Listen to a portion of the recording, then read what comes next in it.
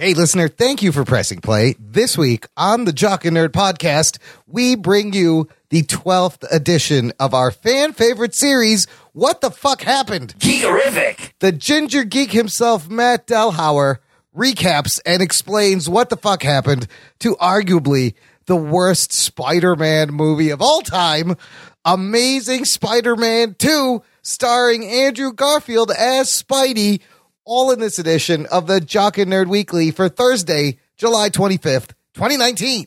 Hi, this is Gilbert Gottfried, and you're listening to the Jock and Nerd Podcast. Why? I don't know. Check one.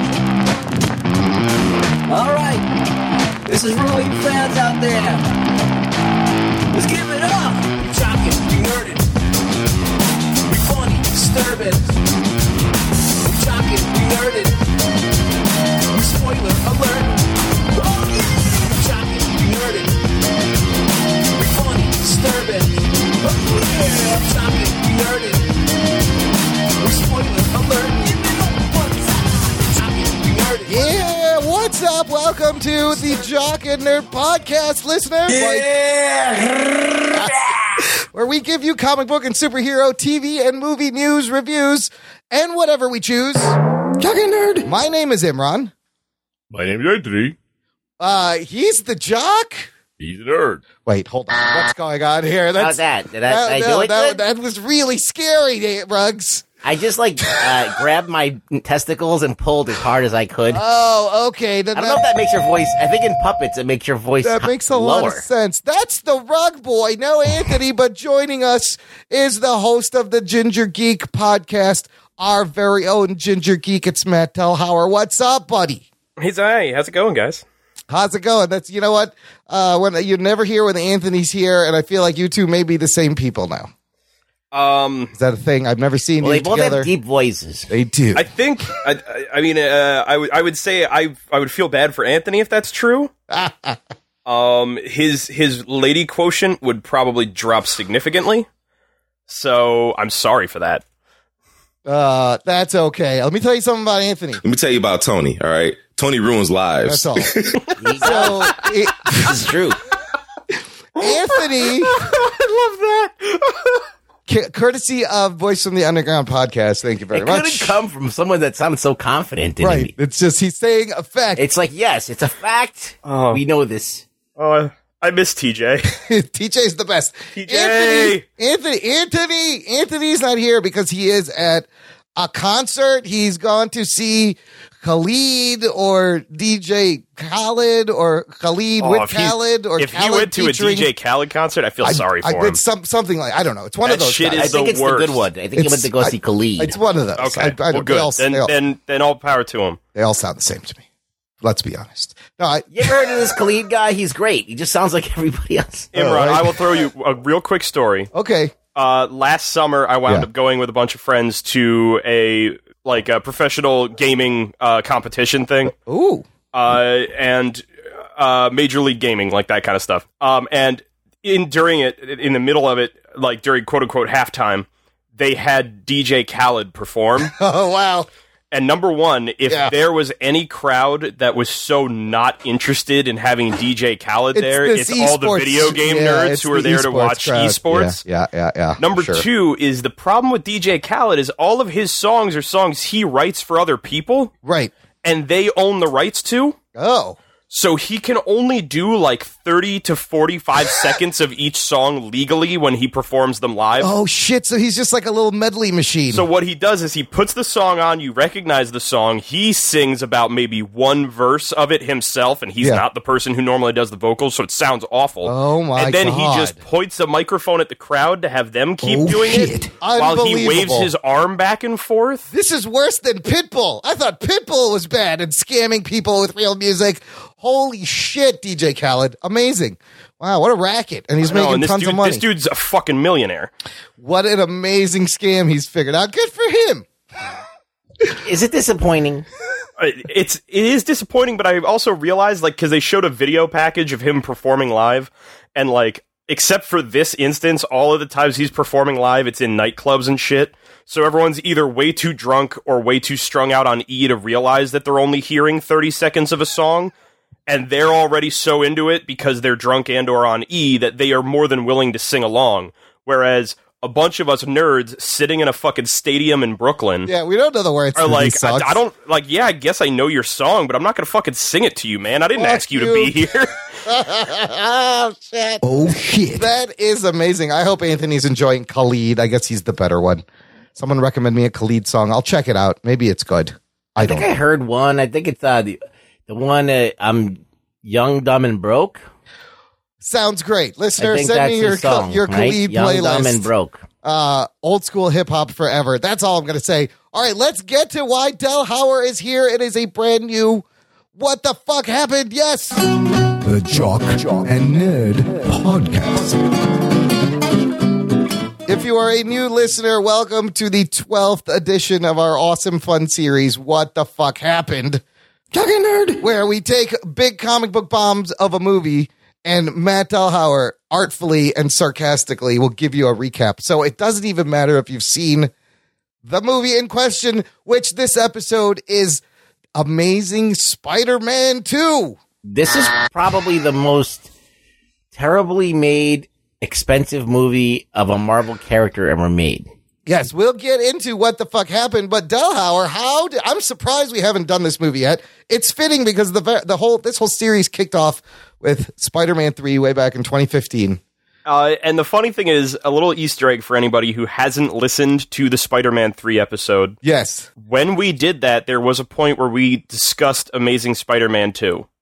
And I outright said, I will never watch this fucking movie. I remember that, and God bless you for taking the abuse. And so almost 4 years later, I eat my words, and here we are. So this was the first time you watched this? Yes. Oh shit. Wow, this is going to be amazing. How did we end up? Did somebody suggest this? How did we end up choosing it? Bonner Demling said the lovely Bonner Demling. she offered to pay more money, and I said, fine, fuck it, I'll just do it. Bonner always has great. She picked our Howard the Duck. What the fuck happened? Which was a lot of fun. So awesome. Dedicated. Another one dedicated to Bonner Demling. Mm-hmm. This is the 5th Spider-Man movie from Sony.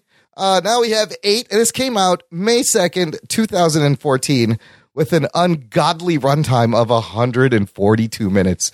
It's over 2 hours and 20 minutes long. When the video came up for me to Holy watch shit. it, and it said 2 hours and 22 minutes, Yeah. I said, first off, if that's on purpose, fuck you. Fuck me. Secondly, fuck you. God, I love Spider-Man, but man, it's got to be a goddamn good movie to be 2 hours and 21 minutes, and this is not one of those movies.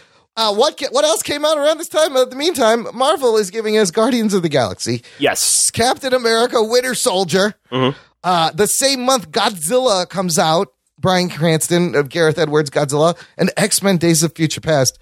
Pretty great year for superhero movies. You got highs and lows, everything in between. Winter Soldier right there. That seals the deal. Yeah, absolutely. That at the high end. This movie at the low end. On Rotten Tomatoes, it is at 52%. Which, correct me if I'm wrong, is this the highest rated movie we've done? Quite possibly, which is Probably. amazing because it is easily the worst Spider-Man movie out of all of them. Oh shit. It's a fighter. It fights for that title. Yes, and there's definite ways you can argue, and the more I think about it, I go back and forth. Like, I think I'm sticking with Now, this one. Is there anything that you guys like about this movie before we get into just completely trashing the shit out of it? There are a couple moments that I genuinely enjoyed. A couple of bits of the comedy I thought hit well. Andrew Garfield is a competent actor. I just feel like in this movie, he is so all over the place that he goes anywhere from a surprisingly a versatile actor to damn near Tommy Wiseau level acting. Yes, just an idiot almost. I liked him as Spider-Man because he was cocky, he was quippy. I thought the suit looked really good. The opening flying down scene and the swinging stuff, the effects were not bad for the time. Clearly that's not what makes this movie bad. Yeah. That's the good stuff. Oh yeah, it's very obvious they pumped a lot into the visuals for this movie. Yeah. I feel like that there's some really stellar Spider-Man work in this movie. Yes. Garfield is a good actor. He's not the best Peter Parker, but I don't think it's his fault. No. I think it's what they made him do with the lines And that it's they a gave great him. New York Spider-Man movie. And he does have a New York accent, which I like. Yeah. Nobody else is fucking doing it except for him. I was going to say, and it's interesting that it's the first of our two British actors to play Spider-Man. Right, Gave him they're a like- New York accent. Yeah, that's a good point. The American couldn't do it. Box office-wide, this movie opens to $91 million opening weekend, finishes domestic $202 million, worldwide $708 million. It is the lowest grossing Spider-Man movie out of all of them. Many consider this was the franchise killer. This is clearly all plans that Sony was working on halted immediately, and they kind of shut it down. And it's just funny, like 2 years later, we get yet another Spider-Man, and it goes swimmingly.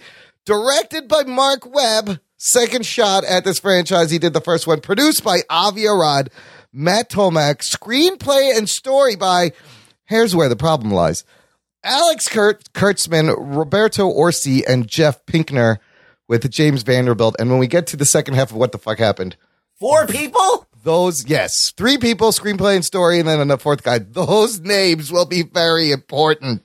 It's also edited by like 3 people.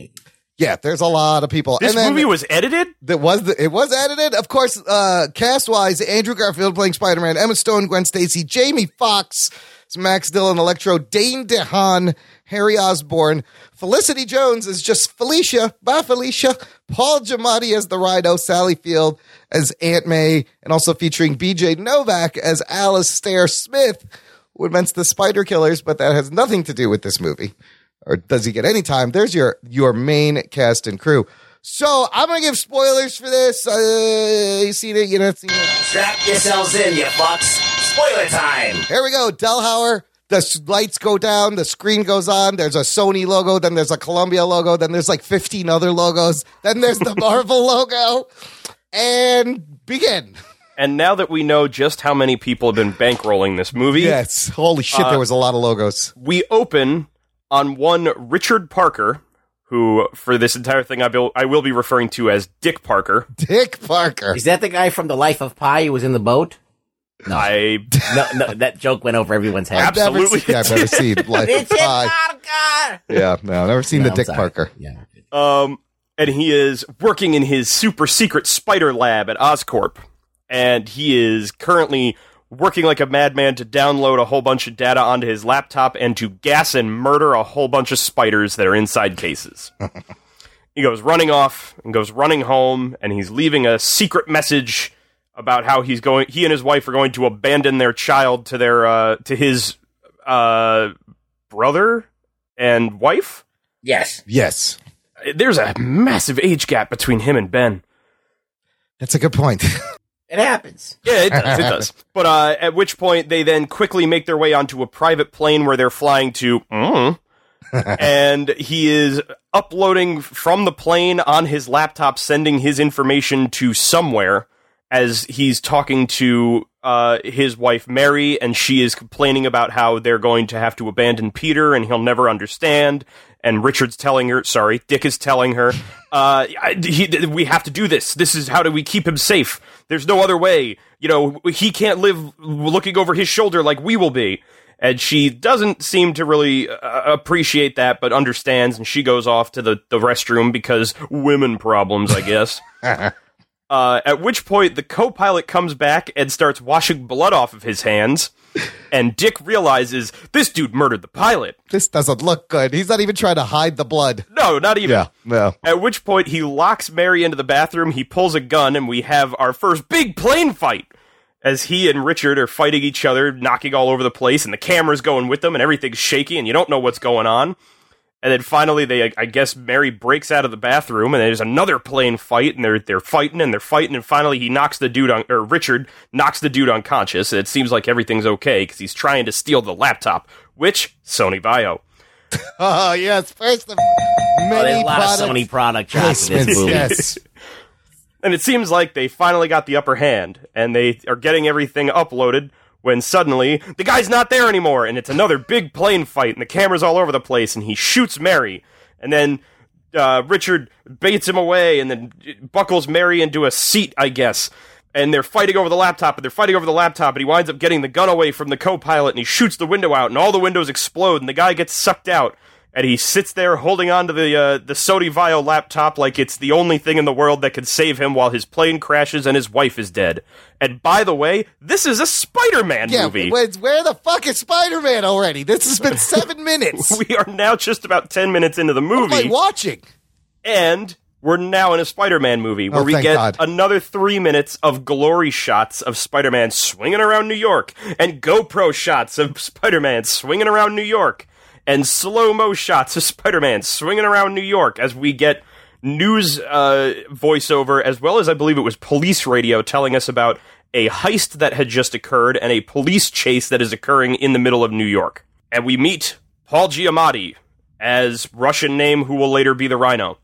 And he and his crew have used I believe it was a tow truck, to then steal an armored truck from, I believe, Oscorp.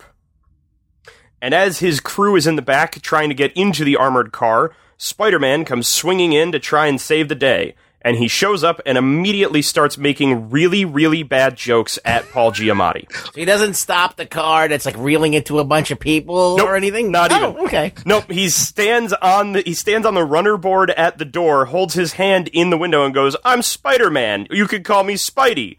And then he tries to hit him, and so he jumps out of the way, sits on top of the truck, bends over so that now his head is dangling between his feet. Oh my god, it's which, so by the cartoony. way, Yes. I don't know how his spine does that. I don't think that's physically McFarlane made it happen. possible, yes. He bends like a spider. Yes, I was going to say, apparently spiders have the ability to double the size of their torso. Yes. And so he makes another bad joke about how, I guess you don't like to shake hands. Maybe you're a hugger. And Paul Giamatti, who is giving 100% to the worst fucking dialogue I've ever heard in my life. So over the top, it's amazing. Yells, "No, I'm a killer!" and tries to shoot him. Meanwhile, terrible. Right? The guys in the back of the truck finally got in, and they're opening up this safety transport case that, as it opens, is telling us that it's carrying plutonium-238, and that it is both radioactive and highly explosive. Thank you, exposition machine. I love the exposition computers in this movie.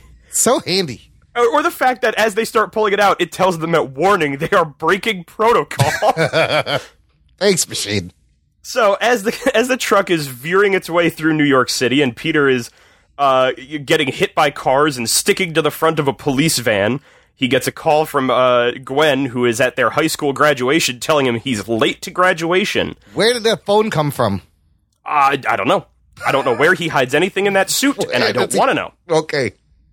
Also, he's got a pocket. I do love that the valedictorian is not getting yelled at for talking on her phone during the graduation ceremony, because I graduated high school and they were on us like fucking hawks. So we have this cute little back and forth about how, I'm going to be late to the ceremony, and she says, "Are those police sirens?" He goes, "No," and we move on from there because this scene is already taking way too long. And so finally, he gets to the truck. He winds up jumping into the back. He beats the guys up. He wraps up all of the plutonium-238 except for one canister that he now has to chase around New York City like it's the bouncy ball from the fucking mall scene in Jingle All the Way. It's like a Bugs Bunny cartoon right here. This whole movie is a goddamn Bugs Bunny cartoon. Yeah. He finally catches it. Good, great, grand. He beats the crap out of Paul Giamatti. We learn that we still have the douchey Spider-Man from The Amazing Spider-Man 1, who not only likes to make fun of the villains that he's beating up, but drops his pants, knocks him unconscious, and leaves him there. Well, that's Spider-Man. He does that. He will, but it's for he used some to do reason, that anyway. It just feels very mean-spirited when Andrew Garfield does it. But he used to do that, so that's okay. Pulling pants down, Spider-Man would totally do that in the 80s. He would totally do that. Okay. So, but gets away, gets to the graduation, misses Gwen's speech, which we hear the entirety of played over top of him saving a bus from crashing. So I guess I'm supposed to assume that her speech is talking about Peter being Spider-Man. But don't worry, if you don't get that yet, You'll get it later when it beats us over the fucking head with it.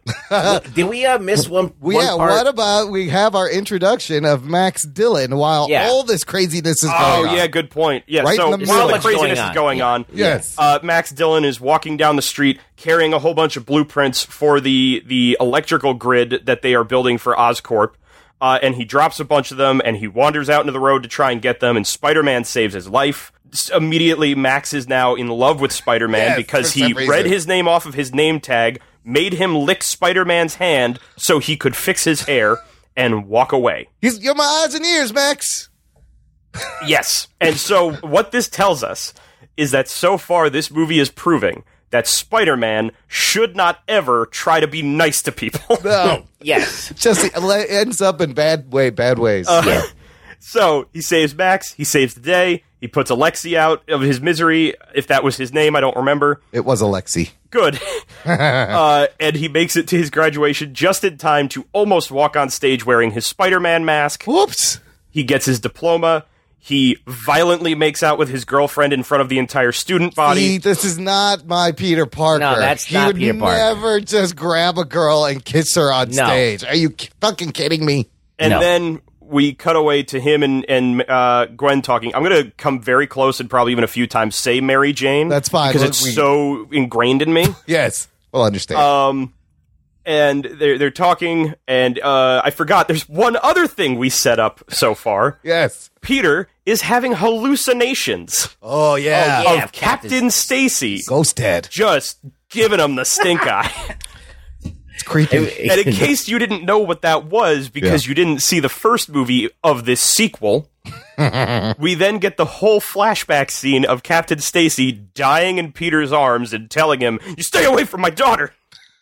Which he didn't. Which he did not. He almost immediately goes right back to her. "Your dying wish is that I'll stay away from your daughter? I will." He dies. Fuck that. He broke up with her at the end of the movie. Yes. The first one. Well, So, he did, but then I'm pretty sure they did get back together by the end of the movie. They get back together and break up 1,000 times in this movie. In this movie absolutely. Several times, yes. Since this whole But yeah, series it was has the begun. first movie. He struggled with the idea of not being with her for like a scene, and then decided, "Fuck that! I'm Spider-Man. I'll do what I want." And they started dating again. Right. But apparently, that's not resolved because the entire movie is about whether or not they should be dating. Yeah. So he speaks with Gwen. She says she's going to be having a big dinner with her family, and that he should come along. And so he kind of stalks around outside the Chinese restaurant that they're having dinner at until Gwen just sees him and wanders out to go talk to him. Like, he doesn't text her. He doesn't walk He's just in. standing outside the like, restaurant. He's just like floating by the big window. And so she comes outside. He says, "I promised your dad I'd stay away from you. I can't be with you. I can't keep you safe. I can't live with myself if you got hurt, Gwen." And so she then goes, "Well, how dare you? I can't live like this. It should be both of our decisions. I break up with you. I break up with you." That's good. Which I can't handle, the Hollywood need for anybody to repeat a line twice for emphasis. If you notice, Andrew Garfield, this whole movie, just his acting style is to say the thing twice. Yeah. He does it every time. It's, I say it, I look like I've come to terms with what I've said, I say it again. and I say it again. Yeah, he does it You so gotta make sure that I'm saying it right. Yeah, and it's like, it's either I say it, I pause, and then I say it with conviction. Yep. Or it's, See, I do that because I'm stupid. or Yes. it's the other way, is I say it, and then I say it again, then I say, realizing well, that I'm defeated by it. Yeah. And like, there you go. That's Andrew that's Garfield's how to be the acting. Andrew Garfield Spider-Man. That's all you have to do. So she breaks up with him. Which, by the way, that was the other half of it, is why is there a formal declaration you have to make? How is this a thing? Sign here. I've never had a moment in my life where I or someone else was breaking up with the other person and felt like I had to say, "I break up with you." Yes. It was usually things like, "It's not working out. I don't think I could do this anymore." Nobody Maybe ever we should, says the words, right? Even like the "maybe we should see other people" thing. But like, "I break up with you" has never been in the lexicon it's usually of people a question. talking. It's like usually a question. You're like, Yeah, are it's you like, "Are you breaking up with me?" And you're like, yes. You're like, oh, okay. It's Fuck you totally, it's a Hollywood thing where they have to say the words. It also bothers me. It's like how when people drink like hard alcohol in movies, like they don't wince at all. I'm like, there's no way. You're not going to make a face. You just down the whole thing of whiskey. I love the idea of the way to prove that somebody is badass in a movie is they chew a bunch of painkillers. Yes. And then they'll drink straight from a bottle of Jack Daniels. They dry it's swallow like, it. It's like, after a while, I guess you can get used to the taste of whiskey, but like fucking any painkiller, that's chalky as shit, man. That is disgusting. There's no way you're not having part is this that we're talking about? We're not. It's not. We're in not. This. I'm just stuffing. okay. It's just Hollywood shit I hate. Oh, but also I'm getting totally this movie, like whenever it scenes like this is like an indie teen rom-com. It's like a completely different movie whenever Emma Stone and Andrew Garfield are together. So we then immediately jump into our first montage of the movie. Montage. Which now, well, I guess technically it's the second because we did get a lot of shots of him swinging through New York earlier, and we're going to get more of them here as we get even more news voiceover to let us know, I guess, that Spider-Man is here and people like him, and good for him. We get our Save the Cat moment again in this, whereas if anyone saw the first Amazing Spider-Man, early on in the movie, he stands up to, I guess it was supposed to be Flash Thompson, who was beating up on a kid, and he's basically telling him, like, hey, man, don't do that. You're being a bully. That's stupid. And that's supposed to make us like him when he is a total fucking douche for the rest of that movie. Yeah. And so we're going to do that again here, where during the montages, we're talking about how people really like Spider-Man. This young kid, I think it's like Emmanuel or something like that. We'll see him again at the end of the movie. Is getting stalked and picked on by a group of kids, so then Spider-Man jumps down into the alleyway and chases them all off, and then he helps him pick up his little wind turbine, like, diorama, and is all like, oh man, that's so cool, you built this yourself? Wow, you're really awesome and really smart, I'm gonna walk you home. And, good. I mean, that's nice. It is a very touching moment. Yeah, and I feel bonding. like he sells that bonding and like that nice moment in that scene. There's your friendly neighborhood Spider-Man Exactly. right there. You know? But as we get through a whole bunch of this, we also see that Peter, he can't, apparently, like, his life is just, I'm Spider-Man almost 24/7. Right. Except for every so often, I'm emailing pictures to a faceless J. Jonah Jameson. Oh God! Fuck you, movie, for putting that in there and not having a J. Jonah Jameson. What a fucking tease! I am very on the fence about it. I would love to see another J. Jonah Jameson, but at the same time, if it doesn't live up to my expectation, I'll be sorely disappointed. And I'll tell you right now, almost none of this movie lives up to an expectation. No, it doesn't. They could have left that out. And we also see that he is stalking Gwen Stacy as Spider-Man. Yes, that's not creepy at all. So we then, after we get through this montage, we find out we have a couple of scenes, like there are only maybe 3 scenes in this whole movie where he interacts with Aunt May. Yeah. And every one of them is the same basic premise of, I have to hide that I'm Spider-Man from Aunt May, and it's going to be comedy gold, but it goes on for like 8 minutes. Meanwhile, there's there's 6 plots in this movie. Oh my God. Later on, I do have written in my notes, what is even the plot of this movie? There's several. One of the subplots being Aunt May's trying to get into nursing school. Who the fuck cares? Yeah, Aunt May's trying to get into nursing school to help support her and pay for college for Peter. Peter and Gwen are having marital problems. We'll get into more of them. But, so we have this whole wacky bit where he's trying to hide that he's wearing the Spider-Man suit because he apparently can't take it off for some reason. And then we get writing. Yeah. And then we get the whole line about how his face is dirty and he pretends I was cleaning the chimney. Oh, we don't have a chimney. And he goes, what? Why is his face dirty, though? Doesn't he wear a mask? He does wear a mask. So I don't... What the fuck is going on? I don't know. Does the mask not keep out soot? Yeah. I guess. I mean, I guess it's in some way breathable, but that's still just going to lay on the material. It's not coming through. No. And so after he does the whole chimney line, I realized that, now granted, I feel bad to say that it is MCU that I feel like stole it from this, though I don't know if this is also a big thing in the comics. Why does Peter constantly have monogrammed luggage from people in his life? Yeah, it's a fucking thing now. That's a good point. They did the thing with Ben Parker. And just conveniently, he has his dad's briefcase. That'll come back later. Oh, let's put it in the closet here until we need it. This is the other issue I have with this movie. This movie takes several plot points that we started and just kind of gave up on in the first movie. Yes. And decides let's start up on them again. And still give up on it. So he's got the briefcase. He throws it to the side. We find out that it's Max Dillon's birthday today. Happy birthday, Max! Oh, happy birthday! And he is obsessed with Spider-Man. Like, this is single white female obsessed with Spider-Man, to the point where he is combing his hair in the mirror, talking to a cutout of Spider-Man's face next to the mirror as if Spider-Man is there. Yeah. And had come to wish him a happy birthday. And then he talks to himself as Spider-Man. He's clearly unwell. This is like a Joel Schumacher goddamn fucking movie now. It is. Oh my god, it is. This is Jamie Foxx doing his best like Riddler impression before Riddler was Riddler kind of thing. Yeah. It's bad, yeah. It's only, I would say the other thing of it, it's a mix between Schumacher and Tim Burton, because Tim Burton did this kind of shit with Michelle Pfeiffer as well. Yeah. Like the whole, like, honey, I'm home bit but you from know what? Batman Returns. I bought that. I don't know why, because she was really sexy and it was underplayed. This is so cartoonly over the top that you're like, it's what is he doing? What I've also realized is what this movie is doing is it is essentially teaching us that none of these villains are essentially bad people. Right. They just kind of have shitty luck. And the world shits on them for it. This man is allegedly a scientific genius He is a brilliant level scientist working for one of the most powerful companies, I guess, in the country. He's probably like autistic or something. He's something. He's got to be like Asperger's. Yeah, we're on the spectrum of some kind. Yeah. And so he gets himself a cake that he says Spider-Man got for him. And he got himself a card that was addressed to him and signed by quote-unquote Spider-Man. And so he heads off to work at Oscorp. Meanwhile, we get another comedy bit with May and Peter where he wants to, I guess, wash his Spider-Man outfit.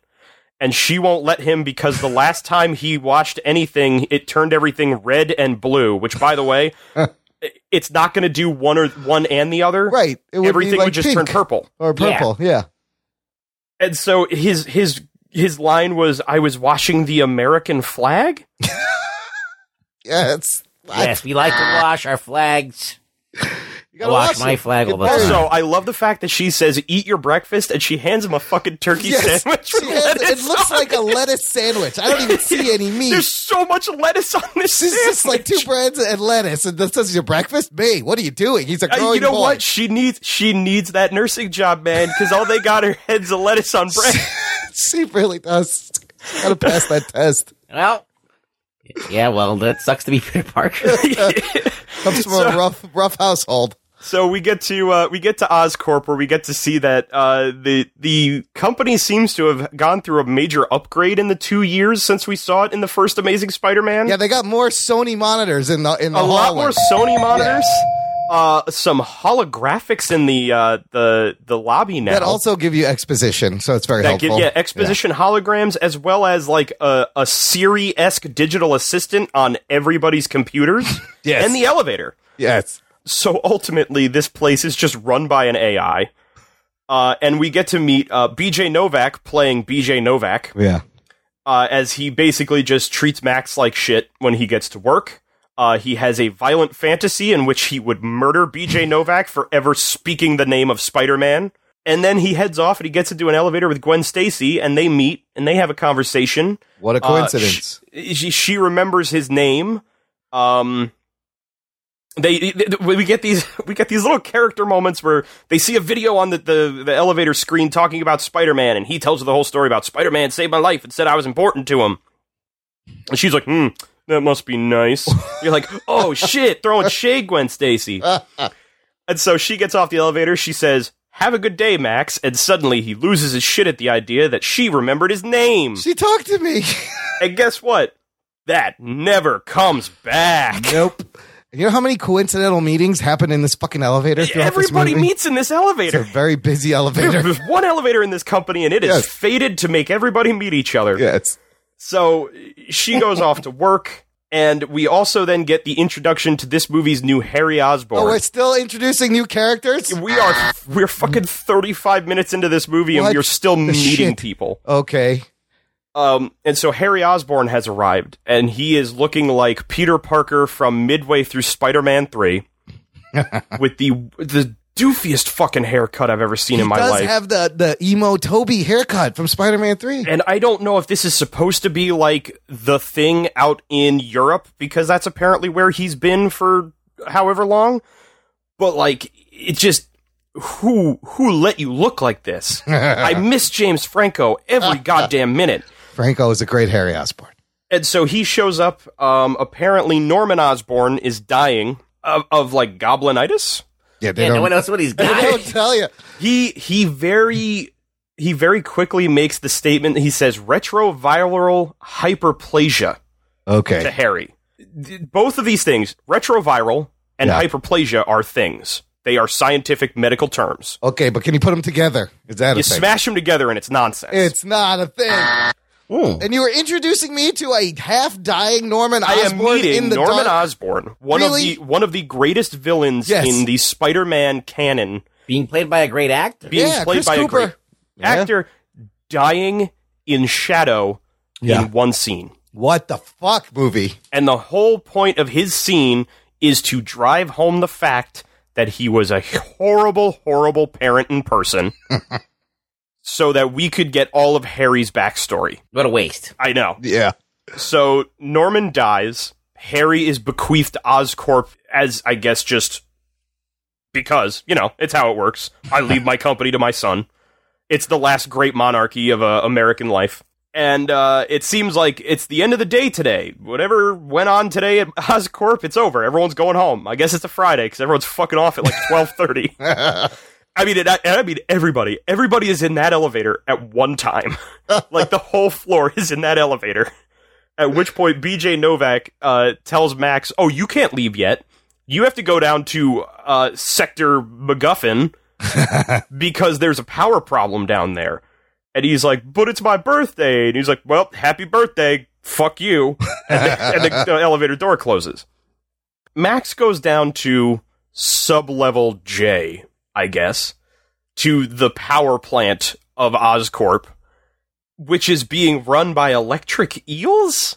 Why are there that makes eels? lots of sense. And why is the entire electrical grid controlled by the Oscorp building? Why is that even there? So he sees that the problem is like up in the scaffolding, it looks like a random coupling got undone. And I mean, like, to the point where it looks like somebody undid it themselves. Just pulled it apart and because this thing is literally, it's a plug and receptacle, and It it's was like BJ Novak. it's like a It was BJ. It's Alistair like Smith. 9 inches long, which means this thing doesn't just undo itself. No.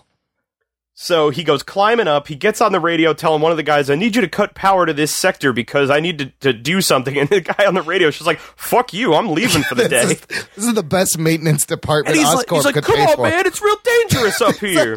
There's an emergency. The guy's like, I'm That was going it. home. That was it. That was Dude's it. like, whatever, man. You're on your own. Peace out. And so instead of him getting down, going to a terminal, turning off the sector, doing this thing, he's like, you know what? Screw it. I'm gonna balance very, very precariously on this should railing, work. Yeah. and I'll plug this thing in. And he does, and nothing happens. I guess it all worked. I kind of love this little And then when he goes to put it back into like its hook or whatever with the rest of them, then he gets electrocuted for some reason. And then he falls off the scaffolding holding on to the wire and falls into the tank of electric eels. That's conveniently directly beneath him Right in an below electric power plant. Getting electrocuted, drowning, electrocuted even worse now that he's submerged in water, and all of these electric eels are shocking him and biting him. Just fighting. This whole thing So is so bad. stupid because It's so dumb. you have this like, okay, you have Oscorp, right? And in the last movie, they were doing genetic shit, right? They were with the lizard and everything. And okay, so maybe they're trying to figure out how eels create electricity out of their body. Maybe they're trying to pass it on to make a new energy source or something like that. And you know what? I would have bought that shit. Yeah. Yep. If somebody... it was right there on a plate for them, and they fucking just ignored that and do this stupid shit. We're going along the idea of just animal testing on so many things. If at one point someone said, like, well, you are the lead on the electric eel, whatever project. Yeah, the bioelectricity project. Yeah, exactly. And we would have been like, oh, all right, cool, I totally get that. But instead, it's electrocuted by industrial cabling in a water tank, bitten by eels. electric eels, to the point where his fucking front teeth fuse together. Electric dentistry. And they show you that shot. Yeah, very... Exactly. Yeah. They do an extreme close-up of this happening as if this is a thing you need to know about. Because he had a gap before, didn't he? And then it fixed it and gave him perfect so teeth. it's like if you're gonna have it that his villain has perfect teeth, yes. You know what? Just let Jamie Foxx have his perfect teeth. But if you're gonna give him a gap in his teeth because that's how we know he's a nerd, yeah, it's stupid. It's then so bad. Give the villain the gap. Like there's no possible reason this has to be a change to this character. No. Yeah. So the tank explodes from an overcharge, and we cut to the next scene. And I have to say, like, of all of the superhero movies I've seen that have like supervillain origins in them, Yeah. even all the way back to like Sandman from Spider-Man 3. Yep.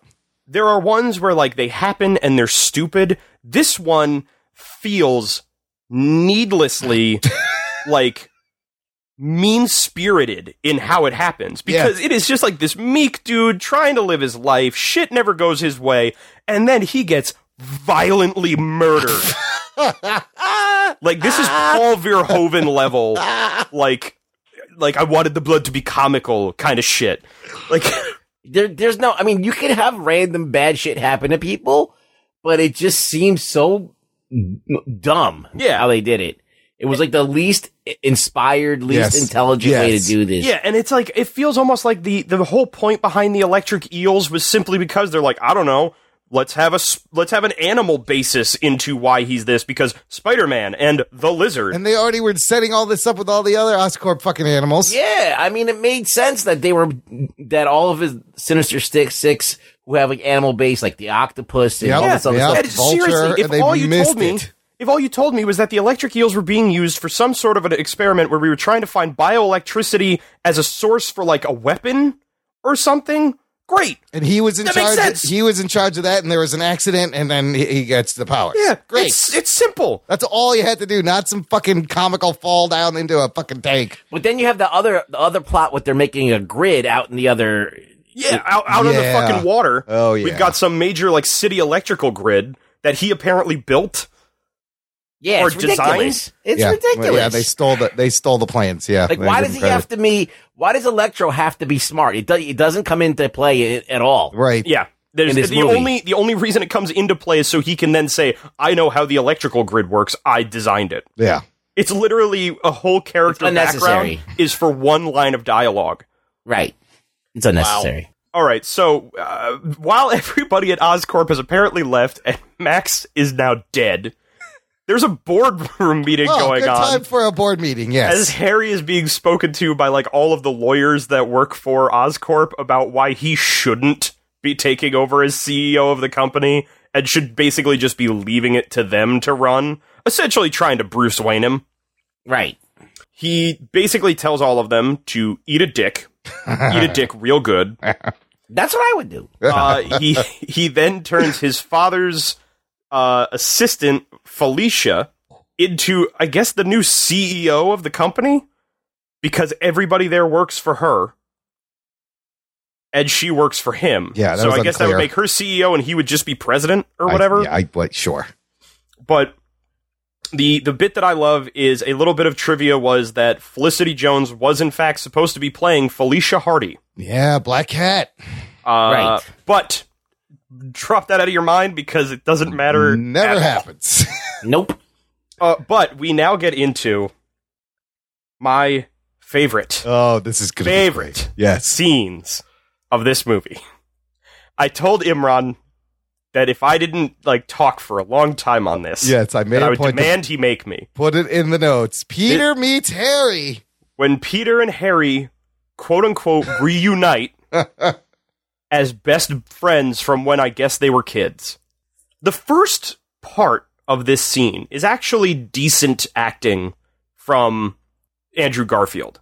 The whole bit where he's talking about, like, I heard about your dad, man. You were there for me when my parents disappeared. Like, I just wanted to see how you are. I wanted to check in and so on and so forth. And then Dane DeHaan, I don't know what he was doing, because I think he was trying to like make it that he was like wrestling with emotions during this whole conversation. But the whole thing just comes off like a fucking space alien. It's so awkward. Who wants to appear human while he talks. I love his first line. He's like, sup. Like, he says sup. Yeah, it was, I think it's his first line was like, Peter Parker, sup. It's like, okay, cool, whatever. That's weird. Weird way to start. Yes. All right, here we go. Yeah. But even then, it's like after Peter does his whole thing about like, I just want to talk and like, say I'm sorry about your dad and, if there's anything that I could do. The next thing he says is like, I'm with people. I'm in a meeting. And then there's just like this silence that hangs. He's like, oh yeah, no, I didn't mean to intrude or anything. Like, I'll leave you. I'll leave you alone then. And like goes to wander off to leave. And then he's like, I guess this is his way of like showing like, oh, we're still buddies though. As he's like, I see you got your braces off. You got nothing to distract from your unibrow now. And so the next bit I love is how this moment then turns Andrew Garfield into a weird fucking like caricature. Yeah. Because then it's supposed to be like they're laughing and they're friendly, but he puts this big fucking smile on his face and turns his head slowly back to him. And while he's talking, he doesn't stop with the giant smile. So suddenly it's, ha ha, there he is.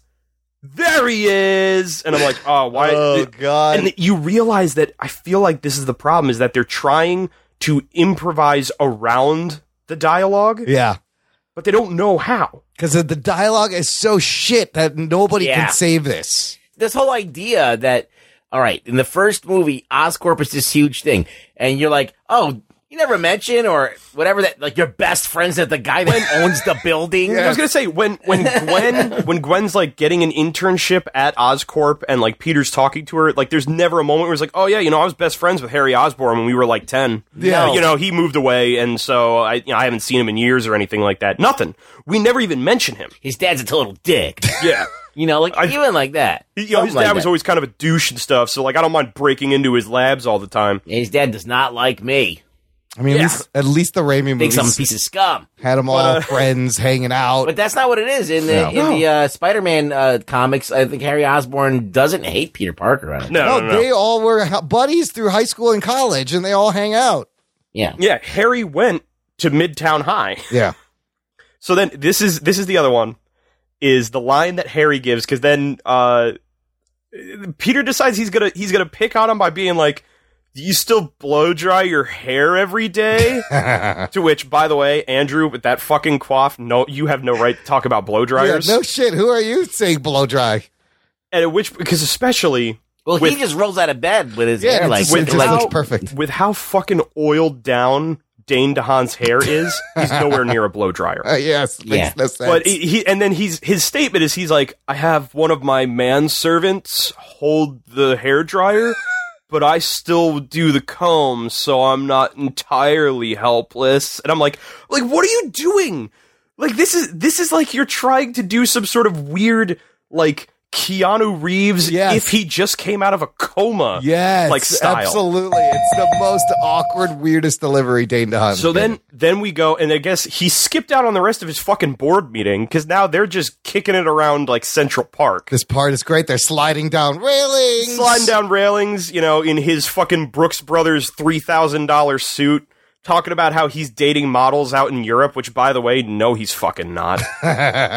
I know Europe has, like, far lower standards compared to, like, American media and all that kind of shit, but, like, I don't know, man. I'm not buying your money, I feel like your money gets you so far. Hookers. Yes. Yeah. But then we get to a couple of moments that I think define the Tommy Wiseau moments of this movie. Let's get to this, because there's a couple of things I'm like, what the fuck is he doing? They get to a railing overlooking the river, which means I guess this might be Battery Park then, I guess, because it's definitely not Central. Yeah. Or somewhere on like the Lower East Side maybe. But he's sitting there and they're talking, and so after they talk about the models, Harry asks Peter, like, oh, you got a girl in your life? And he goes, That's the question. That is the question. And more of Andrew Garfield repeating lines. And then he just climbs over the railing. Why? Hangs onto it and just dangles himself backwards over the river so he can look Harry in the face while they talk? And Harry doesn't react. And why did you think this is like a move normal people do? Like, what are you doing? Harry doesn't react. And all I can think is this is 100% just Andrew Garfield making a choice in the scene. Yeah. And like, does this make it more relatable? I don't know. No one because I feel like at some point, like Mark Webb had to be like, I don't know. I just feel like both you leaning on the railing. It's hard to shoot. I'll have to do it from the side. Can we? You guys already like you guys. I need you guys to have a line of sight. And then Garfield was like, I got this. I have an idea. So he just fucking climbs over the railing like he's gonna jump in the river. Yeah. But so then after they talk about Gwen for a little bit and the fact that she works at Oscorp, Harry asks like, oh yeah, is she a model employee? And Peter just gives this laugh. And then we cut to another shot of them now skipping rocks. The fuck even was this? Like, this was the moment where I was like, this is The Room. It's like a failure of them. It's a failure of writing and directing. And editing. Yes. It's a failure on so many levels, but like they're trying to make you believe that these guys are friends, and it's not working. No. Dane DeHaan and Andrew Garfield have zero chemistry with each other. Absolutely. It's no awkward. It's so awkward. And like Garfield's trying to act.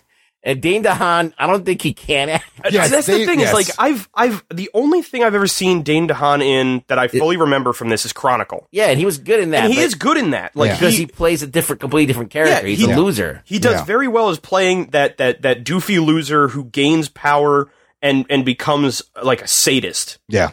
But playing the swarmy, cocky, rich kid who, like, you know, gets whatever he wants, can hook up with models in Europe if he feels like it. Like, when Franco played this role, you believed that shit. Yep. When Dane DeHaan does it, it sounds like bullshit.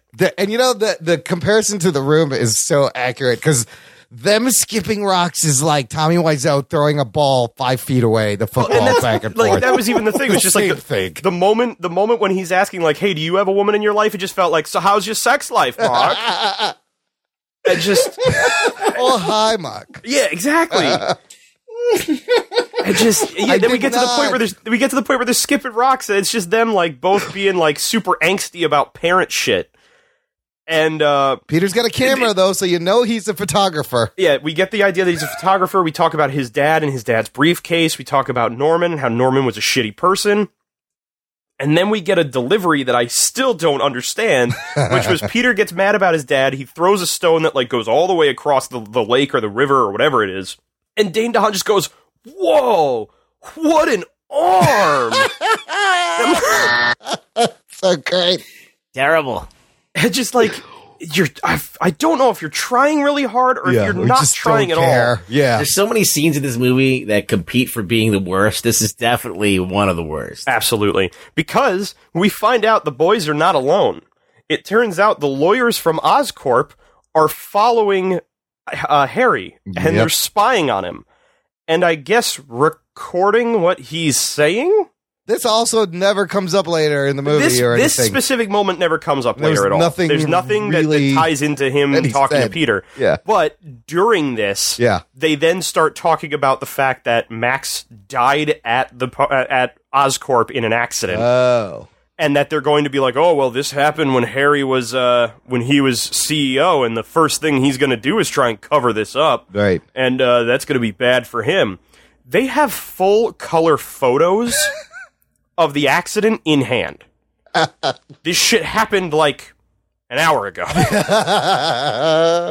Who showed up on the scene, took a bunch of fucking pictures, sent them to somebody's email, being like, look what happened at Oscorp today, and then they printed it out on a color printer on photo paper to take with them when they went to go spy on their boss. The 1 hour Walgreens print at the pharmacy is pretty good. CVS will print you photos. Just, you know, if you go to Kinko's, you could get that shit blown up into a poster. Yeah. So it is. I didn't think about that. That is fucking crazy, yo. So they're getting spied on, and they're going to blame Harry for this. And we then get the next introduction, or the reintroduction, I guess I should say, to Max Dillon as he now becomes Electro, which involves him shedding out of his own burnt skin like a husk, and having this weird moment where he's in, like, I guess, a coroner's office or a morgue. Yeah, the incinerator is running. The fire's on. So Nobody's around. I guess they were going to just They burn were his just gonna body burn at him. Oscorp. Yeah, they're like, somebody just burn him. And he wakes up, all the lights are going insane, and he finds out that he could, like, control the bone saw by holding his hand out and, like, floating it through the air. Okay, that's one of his powers. So he has the ability to make electricity go weird. Oh, his powers change every time He you has see the him. ability to drain electricity from things. He can, I guess, create electromagnetic fields because he can just levitate shit. He's also Dr. Manhattan sometimes. He could just disappear into nothingness and reappear from it, wearing shorts that never disappear. No, the shorts come back too. They're always a part of him. Later on, so's the suit he randomly gets. Yeah. And he could disintegrate bullets. Yeah. Yeah, a lot of powers all over the Sounds place. like exactly like the comics. Yes. And All so, over the place. After his meetup / date with Harry Osborn, Peter gets a call from Gwen. And then we get this really needlessly long and slow motion bit where he's walking up to go meet her at a street fair. And it's just like, I really wish they had played like Time After Time during this, because it felt like it would have fit. Because she's like just standing there, like looking around, all cute, and like, oh, I'm waiting for him. And he's like staring at her from across the street as he's knocking into people and almost getting hit by cars. It's like a Hugh Grant movie all of a sudden. Like, It just keeps changing tone. So suddenly we're back into the romance comedy where they meet up, and she is like, well, you know what? And of course, like, we have to have the chemistry of these two in this movie. So even in the scene where she's essentially telling him, like, we're going to meet up because we can only be friends. We have to be friends. Like, otherwise we're both going to be miserable about this. And he's like, yeah, we could totally be friends. Let's set some ground rules. And, like, they're setting ground rules of how, like, you know, you can't tell me I'm cute. And he's like, all right, well, you can't brush your nose in that cute way that you do. And it's like, oh, fuck both of you. Just get out of here. And because there might be a god, Electro now has a scene, so I could get away from this bullshit. And he has electrovision, where he can see the electricity in everything, everywhere, always. He's on that one street that He's goes in the Matrix. He's in the Matrix. It's also that scene from the movie Lucy with yeah. Scarlett Johansson, where she like sees Wi-Fi. Yeah, you see Wi-Fi Yeah. signals and cell phones. And he just happens to be on that one street that goes right down to Times Square. It's this one random street that goes street. dead on into Times Square from residential Greenwich? area. Yeah, I don't know where. From the east side. Yeah. So what street is this? He steals energy from a car, sets all the other car alarms off, and he just wanders off into Times Square. And he walks over to a grate in the ground and opens it and just starts feeding on the energy in the giant industrial cabling underneath this grate. He's juicing. And nobody is reacting. Well, to it's this. New York. That's not And weird. that's the thing, is it's New York City, so nobody's reacting to this, but there's also like fucking sparks shooting up out of this thing around him. So I Right. feel like at least someone would be like, you know, let's just go over here. Let's just go over to the side. Just don't look at him. Don't look at him. Just go over there. The crowds behave really interesting in this movie. Let's go ahead and go to the M&M store. Yeah. Yeah. Yes. You know, to their credit, this movie entirely shot in New York State. You know, at least so they kept it local. And if it's not New York City, it's Rochester. Correct. It's Rochester, yes. So we then cut back to the friend date between Peter and Gwen. I almost said MJ again. Where they're talking about, you know, how life has been, and she's talking about this great place for Swedish meatballs that she loves to go to, and Peter lets it slip that he knows because he's been stalking her. Oh, I would have guessed IKEA. IKEA has amazing Swedish meatballs, by the way. Listener, go get those IKEA meatballs. You wouldn't think the IKEA cafeteria would be good, but it's very good. And so the moment she finds out that her ex-boyfriend with superpowers has been using that great power and great responsibility to stalk her around New York City, Not responsible at all. she is totally into it. That's like super romantic, you know?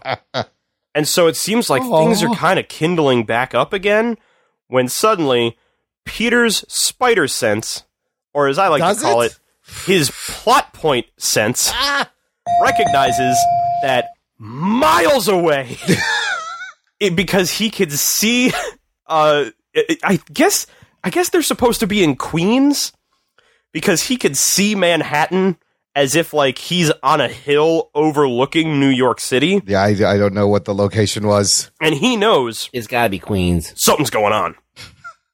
And so he takes off, leaving his clothing hanging on a tree and his shoes just on the ground like he spontaneously combusted. He just jumped out of his shoes.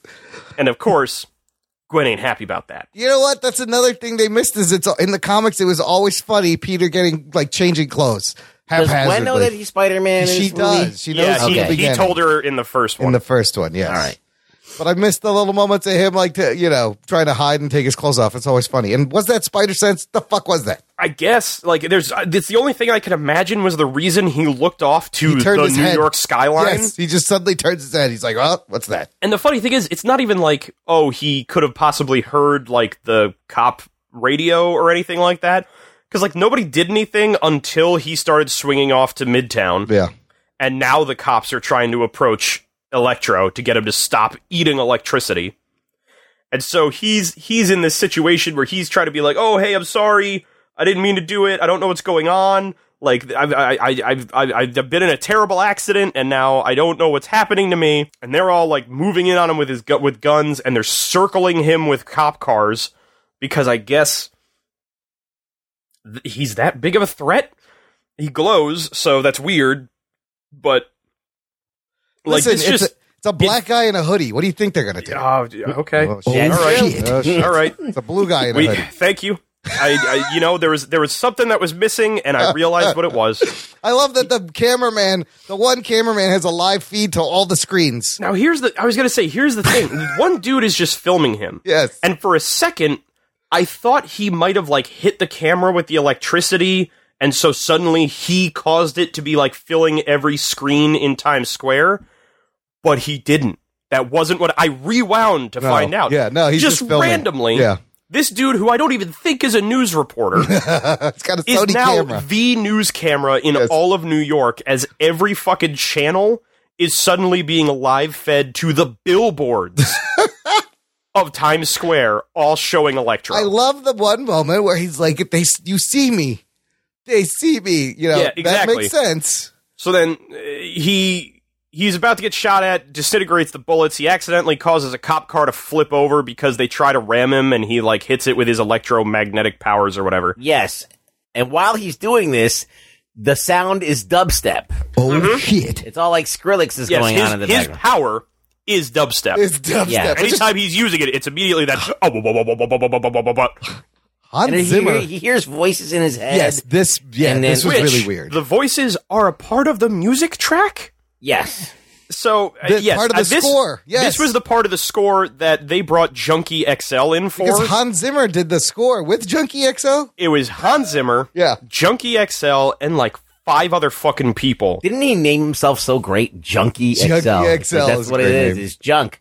Yeah. But I And then it's extra large junk. The thing is, I find weird is he did like all the dubstep for this movie, and it's just weird, and I get it, but it's also really dumb.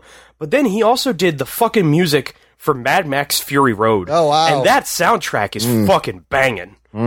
Yeah, but I don't know. That was a rock soundtrack. It I was. guess. That's the thing. Is it's rock with a little bit of an electric thing added into it, but like this, just thumbs down. You know, I rewatched this movie a few days ago, and I did not remember that the voices in this part where it's like, they hate you all, kill them all. I don't know what they're saying.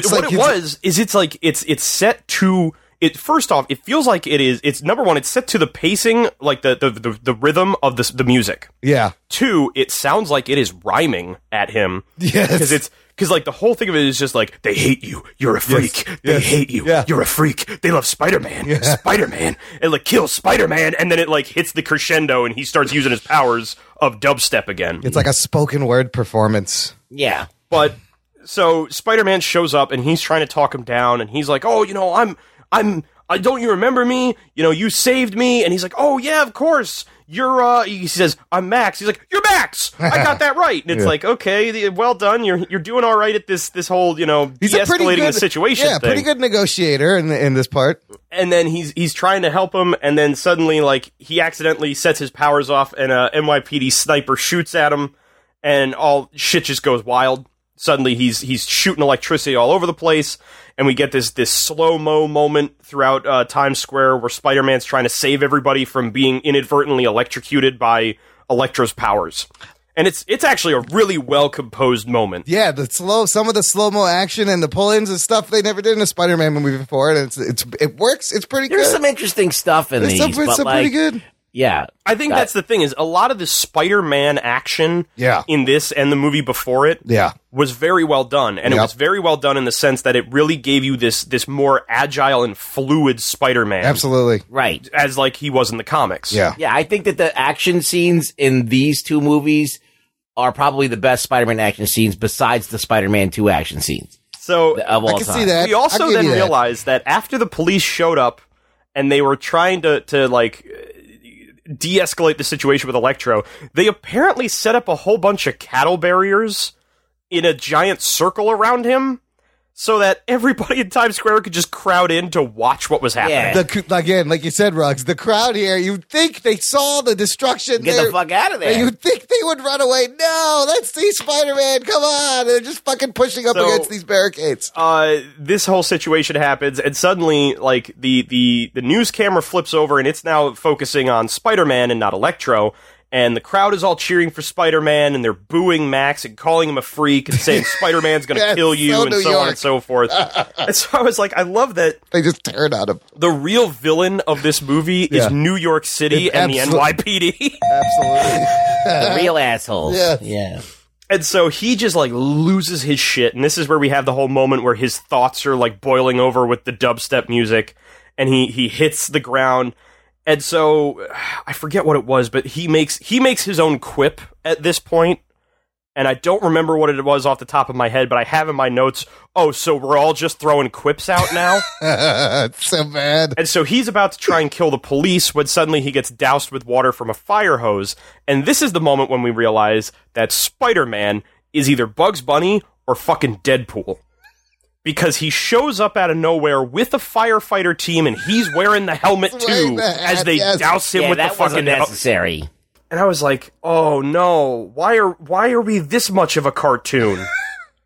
Spider-Man's very irresponsible. Yes. Oh, And absolutely. that's the writing, right? That's Yeah, just oh, the yeah. writing. There are so many things where he's wasting so much time while just destruction is happening, not trying to stop And that's the anything. thing, is like, he's very irresponsible as Spider-Man, and that's why it makes sense to me that he's telling Gwen, like, I can't be around you. Yeah, but he keeps you'll be in going back danger there. because I'm incompetent. Yes. He gets doused, and that's the end of it. And they I guess they take him away. We don't actually see them, like, get rid of Max. It's just like, oh, now he runs. Suddenly Gwen's here now, and she's in the Yes. crowd, and she sees him, and she just gives him, like, the "I'm mad at you" look. I'm like, he's Spider-Man. You saw what just happened here. Granted, he didn't really make everything better, but don't you think it would have gone worse if he hadn't have shown up? He then gets home, and he's crashing in his bed again because it was a rough night. His not girlfriend is mad at him, and he had to fight a dude who shoots electricity and stuff. And then we get this real quick moment where he turns on the news, and there's a couple of really, really stereotypical nerds being interviewed on the news, talking about how, oh, well, the fact that this guy could shoot electricity, but he didn't hurt Spider-Man, which means his suit must most likely be lined with some kind of rubber or insulation that fought the electricity. And I Well, was like, actually. And all I could think was, please don't tell me that he's going to suddenly get ideas on how to fight Electro from people he saw on the news. This is Peter Parker. He was apparently second in his class at Midtown Science High School. But he's also a fucking moron. Yeah, no, he gets advice from another even dumber place later on in the movie. But why? He should have been, every time Electro hit him, he should have been electrocuted. I don't know. Well, we did get the one bit where the first time he hits him, he electrocutes him, and it blows up one of his web shooters. His web shooters. But that suit is not conducting electric. Like, you would have been fried every time he got hit. I don't understand. Well, his suit's probably rubber, right? I don't think guess it's rubber. Like, no, it's fabric. It's like a diving suit. It's weird because number one, we're supposed to believe that he just made this fucking suit himself. I don't know where he got but the it's material. weird because it has a very rubberized look to it, despite the fact that it looks like it's also just spandex. Yeah, that's what I thought. It was fabric. Spandex fabric. It essentially looks like a morph suit. Like, because there are points where when he moves, it moves like a morph suit. A morph suit? Like the big one color suit that people would buy for like Halloween, so like Green Man from Always Sunny in Philadelphia. Oh, those skin tight. Yeah, the skin tight suits. Yeah, it looks like that. Yeah. So, after he saved the day and heard a couple of nerds telling him that he's a fucking idiot for not thinking about how to fight electricity, we get a sad montage where we're getting just a random radio hit from like 2014. The worst song ever. Yeah. I don't even, like, again, It's I don't Phil remember it. Phillips. Remember Phil Phillips? He won American Idol. Anybody? No. Well, now I do. Yeah. No, I don't. How did that song go? It's terrible. Something about home, or I don't know. The word home, I don't know. It's... It kind of dates the movie a little bit. It's terrible. Yeah, I guess it's a whole thing about how, like, whenever I'm with you, I'm home, or something like that. But literally, while he's doing that, it's over him rebuilding his fucking random, like, crazy conspiracy theory wall about his parents' disappearance.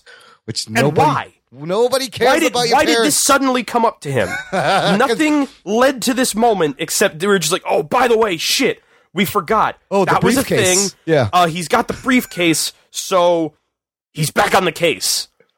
And then we leave that because, like... Yeah, this writing is so bad. It's so bad. Done with that for now, as we now jump back over to Oscorp, and Harry is looking at the weird little, like, USB drive / like, keyboard key that his dad gave him with the Oscorp logo on him. Square doohickey. And he's just, like, fucking around with it, and the thing, like, bites him?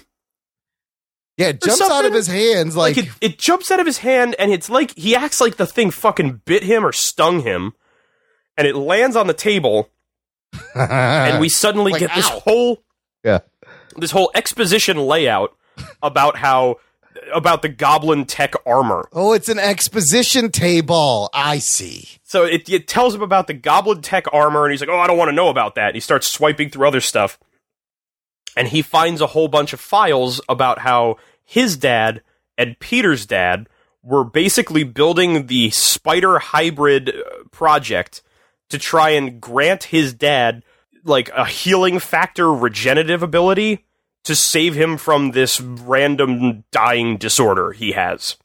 And so, as he learns all about the spider research being about how to try and save his life, he then realizes, you know what? Despite the fact that they claim we ended all of the animal hybrid testing after the whole incident with the lizard, I feel like there's got to be one more that I could use, like that Spider-Man. Well, he knows, and then he knows he's dying already at this point. Yeah, right? at this point, his eyes are puffy, and he's getting a weird, like, fucking cyst on his neck. He just gets a rash, which his father lived with this thing for like 60 years. 40 years. And now, all of a sudden, it's going to kill him in like a matter of hours. And I guess we're supposed to believe that, like, Norman lived this long because of all of the research he was doing to stop it. So, like, if Harry doesn't continue with that, he'll die sooner, maybe? Where did that... I didn't see that in the movie. That's the best I could come up with. Jesus. But we then cut from Harry realizing he needs the blood of Spider-Man! Yeah. To another contender for the worst fucking scene in this movie, which is Peter trying to figure out how to protect his web shooters from the electricity of Electro. And he's doing it by watching a YouTube video that's explaining batteries. Oh my God. And the electrical output of batteries. It's like their wacky science YouTube guy. And It's their own, like, sort of, like... Dr. Nye, kind of. supposed to be like... He should know this, like, a long time ago. Yeah, it's supposed to be this wacky fucking Bill Nye type of guy, Yes. but he looks like, what's his name? Ron Howard's brother? Oh, yes. Clint Howard? He Howard, does yes. look like Clint Howard. But you're telling me Peter Parker doesn't know how fucking batteries work? So he's doing this where his whole experiment is that he's hooking a battery up to his web shooter, firing a web across the room, and then charging the web with the fucking...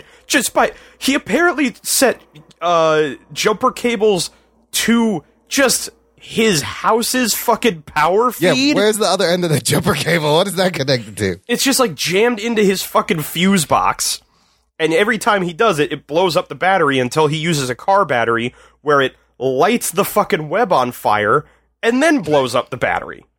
At least it's science-y. At least we're getting Peter Parker doing Well, he's science. doing something at least. I Doing just think it's something. lame And what I he's will- doing. The other side of it is just like they also dare to bastardize the line from Jaws with him looking at it and be like, gonna need a bigger battery. Oh, does he say that? He does. No. The first test he makes when it blows up the battery, he goes, gonna need a bigger battery. Lame. Holy shit. So The writing is horrendous. he That wakes looks up. so bad. He wakes up the next morning to Harry calling him, and when he answers the phone, Harry goes, "Peter, it's me. I fucking know your name's in my phone." But this is the moment where he starts to get this weird feeling like he and Harry definitely, I think they might have hooked up after they were skipping stones. Oh, no. Because, like, he gives, like, this whole thing of, like, I need you, Peter. I need you here. And I'm like, oh, boy. Okay. Somebody's got it bad for Parker. So what I find funny is he goes to go talk to Harry because he says it's important.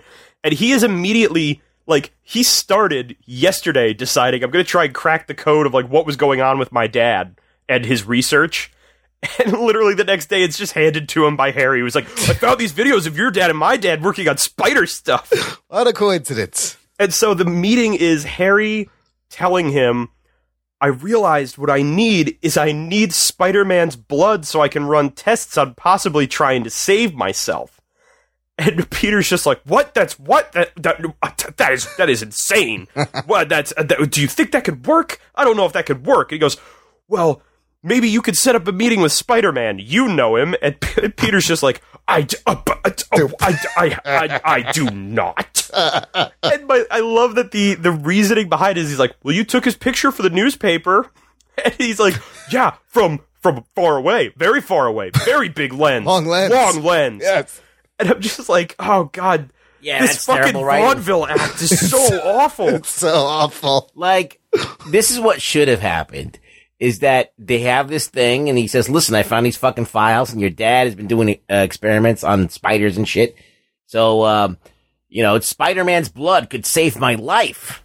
And it's crazy. And then Spider-Man should have shown up, because they're supposed to be really good friends, like Harry and Peter. Yeah. Mm-hmm. Like that. He would want to save him. Yeah. Well, and that's the thing, is that... And then it goes awry. Like, everything that Peter does goes awry. Yeah, honestly, I would have loved the idea if he does have Spider-Man try to help him, and mixing his blood with Spider-Man is what causes him to become the Goblin. Yes. Then it ties it nicely together. But Yeah, anyway... so then he's responsible for creating his bad guy. Instead, we get this bumbling bullshit thing where he's just like, I don't, oh no. Horrible, yes. And meanwhile, he's also outright telling him, your father fucking betrayed my dad. Yeah. He stole the research that could have saved his life, and he disappeared. Yeah. And so now Peter's all like, what? Awkward. No. Really? And so he leaves, and as he's leaving, we find out that Gwen, I guess, figured out during the Electro scene that Electro was Max, who worked here. Because I guess she heard the whole exchange of like, you saved my life, I'm Max! Yeah. And so she goes to search his name in the employee database, and I guess Oscorp has security working like the NSA, where the moment anyone searches for Max Dillon, they shut down the computer, they find out who it is, and they're gonna fucking kill her? Get him. Get her. So we get this, like, dopey Matrix-esque scene of her realizing security's coming to get her, and she's trying to, like, very politely and calmly leave the area to get away from them. And she almost, now this is what I love, she almost trips over her own feet because she's a woman in a superhero movie and gets caught by Peter, who notices where she is and notices that she might be in trouble. And they hide in a maintenance closet. Yes. Oh wait, the other thing I wanted to bring up, because I had to mention, was when he has the meeting with Harry and Harry's talking about what the experiments could have done. Yeah. He talks about how they could have granted him the ability to self-heal like a spider. Dear Harry, everybody self-heals. It is a thing the body does. It's just called It's called healing. accelerated healing. Yeah. It's a good point. I like to heal myself. So she gets caught by Peter. I also said that during this whole thing, Peter has the worst poker face ever whenever he's asked about Spider-Man in general. They're like, Peter, you ever hear about Spider-Man? What? Huh? What? Huh? Spider? What? Who? Spider who? Spider what? Talking about who? Like at the one point when they're skipping stones, and he's like, yeah, we got these Spider-Men going around. He goes, just the one Spider-Man, only one of them. You're worst. like, dude, stop it. Even anybody who knows you for a day knows you're Spider-Man. But so they're hiding in the closet. Apparently the guys take off. There's some more now the two of them give exposition to each other about stuff we as the audience already know. They gotta get each other caught We just saw the whole thing between both of them. I don't care that the other one doesn't know about this. They don't need to know about it right now. Nothing new is happening here. And then after that, we have a fucking metatextual conversation about how their hiding place is such a cliche. I actually like that he called out that it's a cliched hiding place, because I was like, and then that's he a cliche. sexually assaults her in a closet. Yeah, they had time for a kiss and all this. So this is our hero, by the way. Oh, hey, saw you were in trouble. Thought I'd stuff you in a closet and force myself on you. See you later. So She kind of liked it. Yes, they wrote it so that she liked it. Yes. Because so far, every time he has forced himself into her life, She's been the script fine with says, it. Yes. and Gwen's into it. Yes. He stalks her. She that's what she He's likes. so creepy in this movie. I'm surprised by the end she wasn't calling him daddy. She may have been. So then they come up with this whole, like, Three Stooges act for him to get her away, to get to the elevator. And I will admit, I really liked the physical comedy of this moment. I thought they did well with it. With him splashing the coffee, spinning him around, knocking the other guy into the cart. Then he drops his jacket down, splashes the coffee in the other guy, so on and so forth. And he ties his shoelaces together. Together, takes off. She gets into the elevator where she, runs into Harry Another Osborn. coincidental meeting in this fucking elevator. Looks like the new lovers meeting the ex. And you can tell, like, they have that chemistry, too. Yes. Where she's awkward, and Harry has this whole thing where he's just, like, looking her up and down, like, I don't know what he ever fucking saw in you. And so I don't even remember what they talk about. I don't honestly know if it was important. But that was it. The two of them have met at least once in person. It was the bullshit conversation about, like, I thought you guys broke up. And she's like, it's complicated. He's like, oh, everything with Peter is complicated. Everything with Peter's complicated, Oh my like God. his sexuality. And so they take off, and so this is where we then move on to the Ravencroft Institute, where they are holding Electro. And I'll tell you now, I realized we are an hour and a half into this episode, and we are nowhere near done with this movie. Oh, God. This is how Holy much shit. This is how much unnecessary shit is in this overstuffed movie. I'm going to see how well I can do to try and truncate a lot of this. Electro's being held at the Ravencroft Institute because they want to try and test his power, because they want to find out why he is what he is. He vows he's going to murder Spider-Man and destroy the world, and this is on tape. This is also where we learn again that his power is dubstep. Also, we meet the stereotypical German scientist straight out of a fucking Joel Schumacher Batman movie. Named Dr. Kafka. Yes, Max. Your powers are very interesting. I was like, what the fuck is going on? Why is this guy in fucking German? Peter goes home, questions May about his father being a traitor and, betraying Oscorp and, you know something and you're not telling me. And I don't know if Aunt May is supposed to be, like, Irish Catholic in this movie. Oh, yeah. But she Irish guilts the shit out of him. She does. She's just like, I slaved and I tried to raise you and I'm working 2 shifts so I could raise money for you to go to college and you're just lusting after a father who was never here for you. And it's like, oh, Jesus. It's fucking heartbreaking. All right, let's stop now. Yes. She's like, you're my son. You're not his son. But then she goes ahead and she tells him the whole story about how people from Oscorp showed up after he disappeared saying that he stole stuff and was trying to sell it. And Peter's like, I don't believe that. But I guess he believes it. And we then move on to Spider-Man stopping by to visit Harry to tell him, I won't give you my blood because I don't know what it will do. And Harry has a tantrum because Harry is dying. And no one cares. Yep. You don't think they could have just, like, tested the bloods in a container to see what would happen, and then, then you're like, this is not a good idea. You got the scientist dude there. Yeah, you can figure this out. No, he's just like, it's his best friend, supposedly. Yes, because the next note that I have is when he's talking to Gwen about it. He's like, I want to save him because he's my best pal. I'm like, since when? Like, it literally is just like, you're apparently best friends, but I've never seen it. I don't get that from you. It really does feel like your one-night stand with Harry Osborn got real weird when he told you he's dying, and you don't know how to break up with him. Yeah.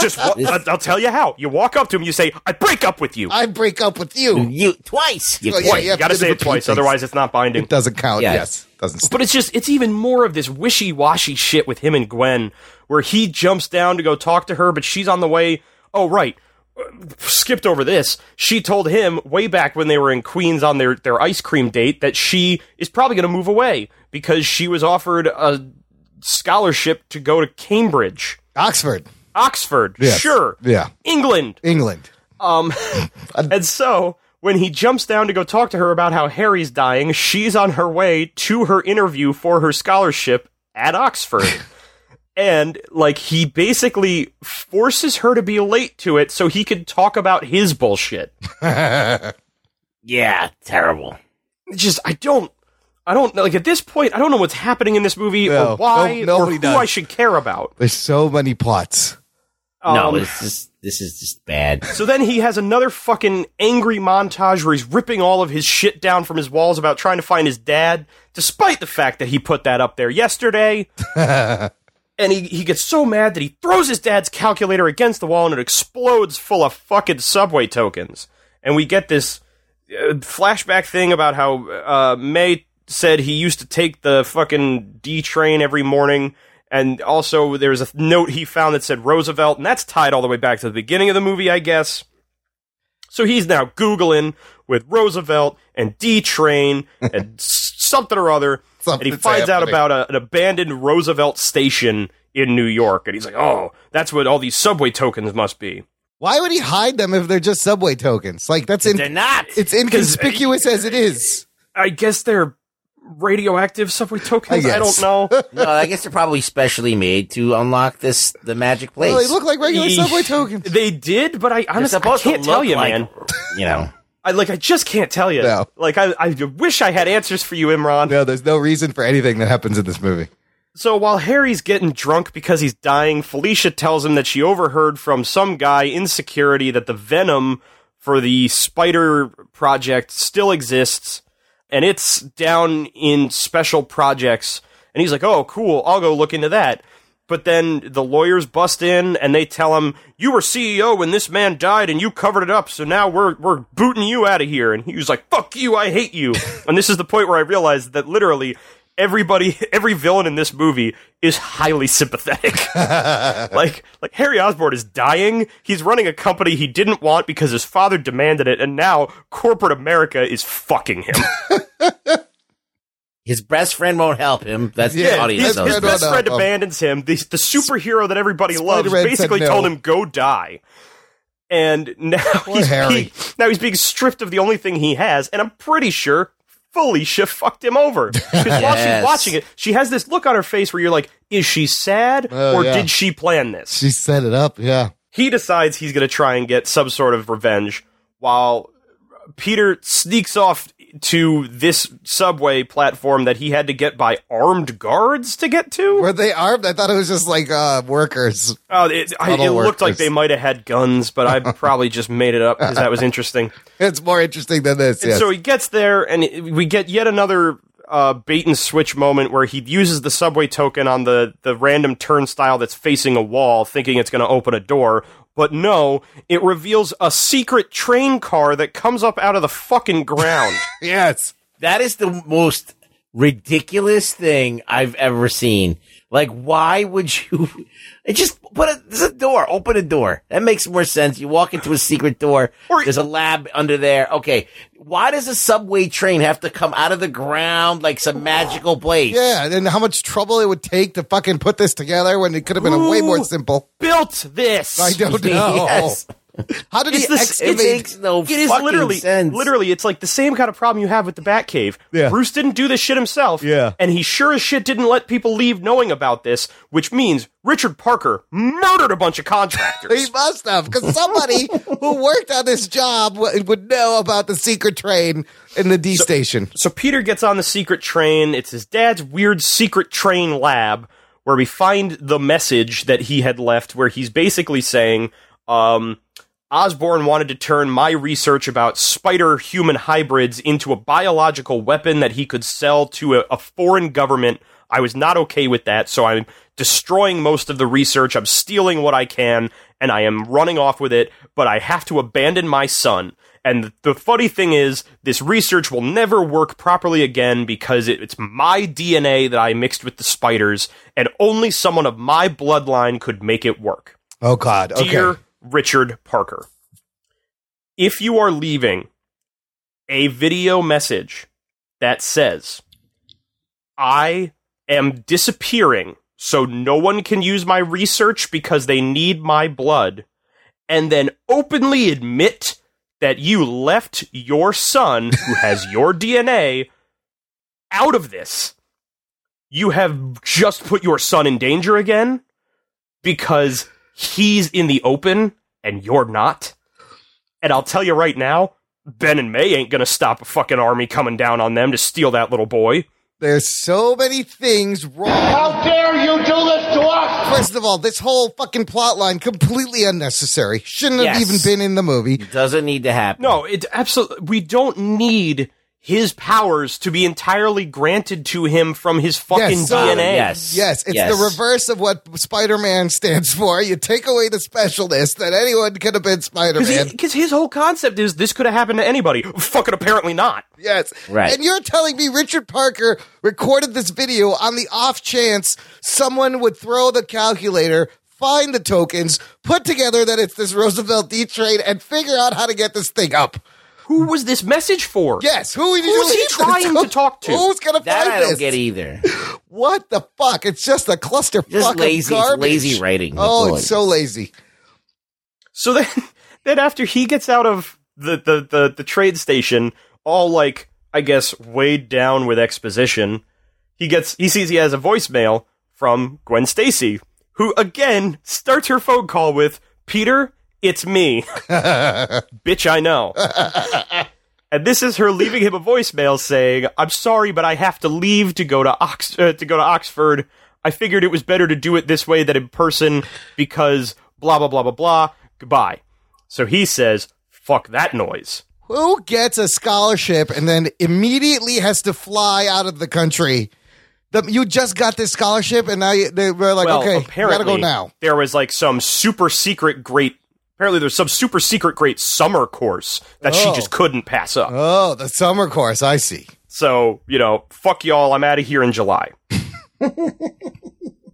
Meanwhile, Harry Osborn, because he learned about Ravencroft and Electro in his sneaking through the secret projects bin special projects at folder. Oscorp before he got booted from the company, goes to Ravencroft, says, "It's me, I'm Harry Osborn, I own this place, let me in." And they do, because apparently no one had a phone to tell people Harry Osborn's not allowed on any of our properties. Yeah, they have that program that destroys any evidence, no problem, but they don't get the word out. No one can just, put out a mass email that says, BT dubs, Harry Osborn, no go. I think human resources went home for the day. That's what happened. Oh, good. It might have been another Friday. Yeah, we'll email it on Monday. Inconsistent there. Yeah.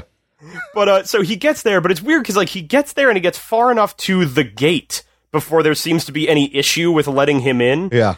And then he James Bonds his way in by stealing the fucking stun baton off of one of them and knocking the 2 guards out. Yeah, I don't really feel like he could kick anybody's ass. This fucking Dane DeHaan, you're telling me Dane DeHaan took down a grown adult? No. No. Not even with a fucking taser. Did not happen. Not even with nunchucks. He would have gone for it, and the guy behind him would have grabbed him and gone, "What are you doing?" Yes, just grab him by the hand. So he breaks into Ravencroft. He somehow just is able to walk into the Electro room, brings him up out of his ice bath or whatever. Yeah, whatever that is. Yeah. They apparently are just leaving him in water because I guess that stops his powers? That's his kryptonite. Sure.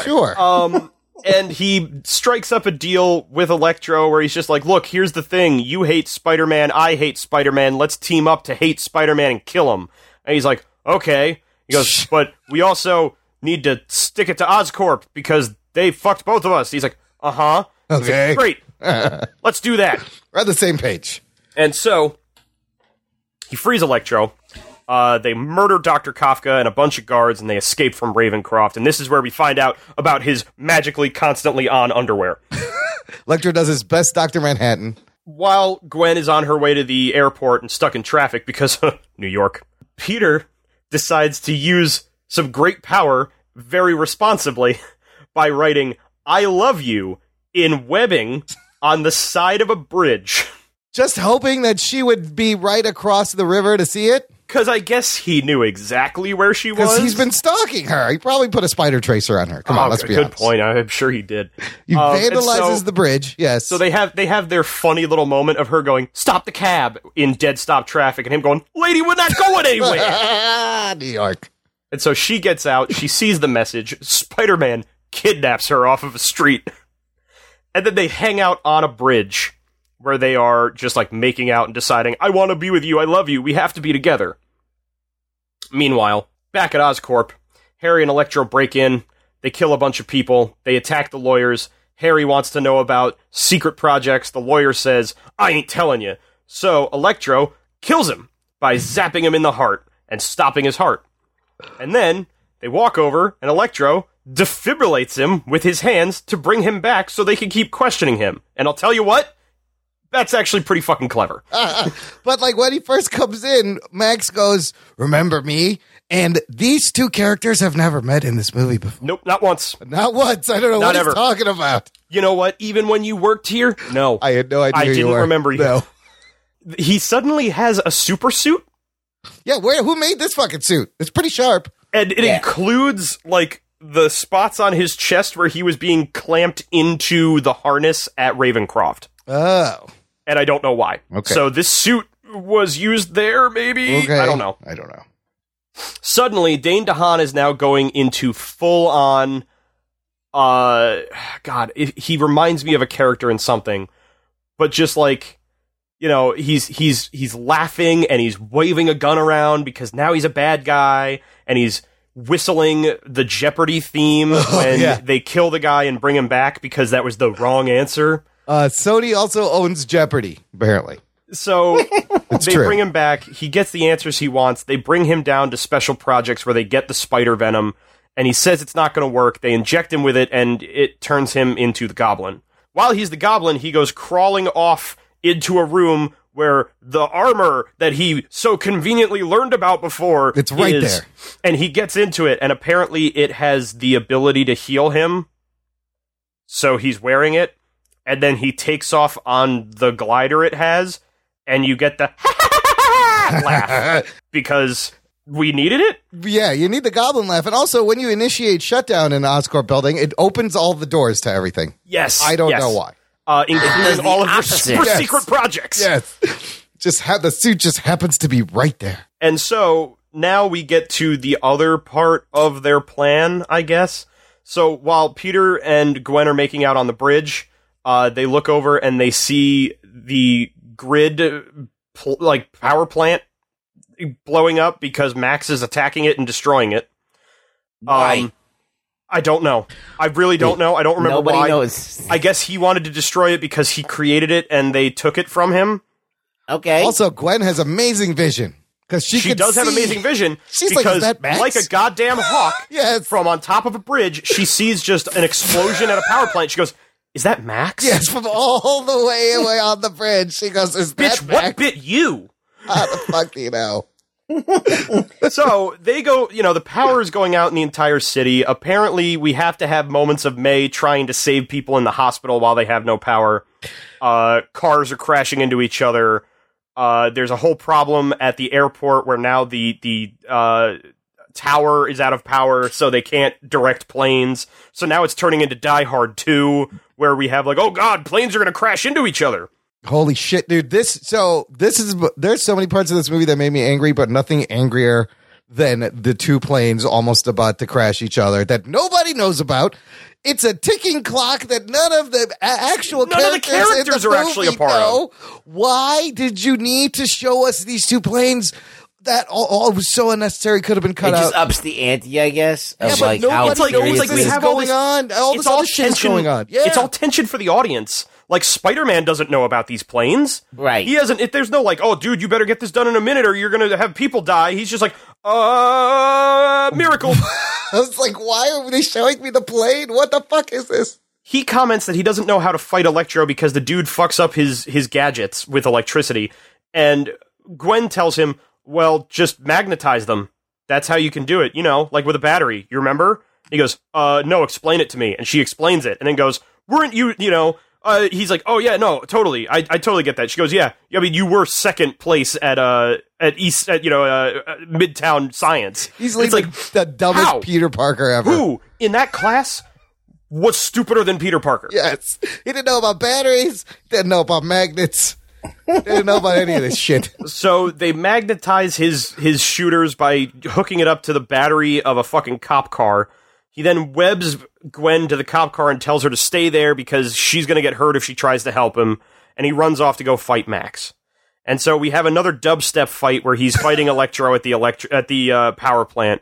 To the point where he is playing Itsy Bitsy Spider off the things with dubstep sounds off of the pylons in the fucking power plant. He's like, "This is my favorite song." And Spider-Man comments, "I hate this song." I forgot to mention my favorite line is when he's back with the German scientists and he's just like, "You don't know who I am, Doc? I'm Electro." Yeah, he names himself. Oh my god. Lame. It's not, and that's the thing. It's one thing that I miss from the Raimi movies. Yeah. It was the newspaper that gave them the name. Yes, that makes way more sense. But instead, it's, I'm Electro. Why? So they have their fight, bunch of crazy slow motion action, pretty cool looking, ultimately weirdly pointless. I don't know why it's even happening. Yeah, it's totally pointless. It looks nice. Meanwhile, we learned something that's really disheartening.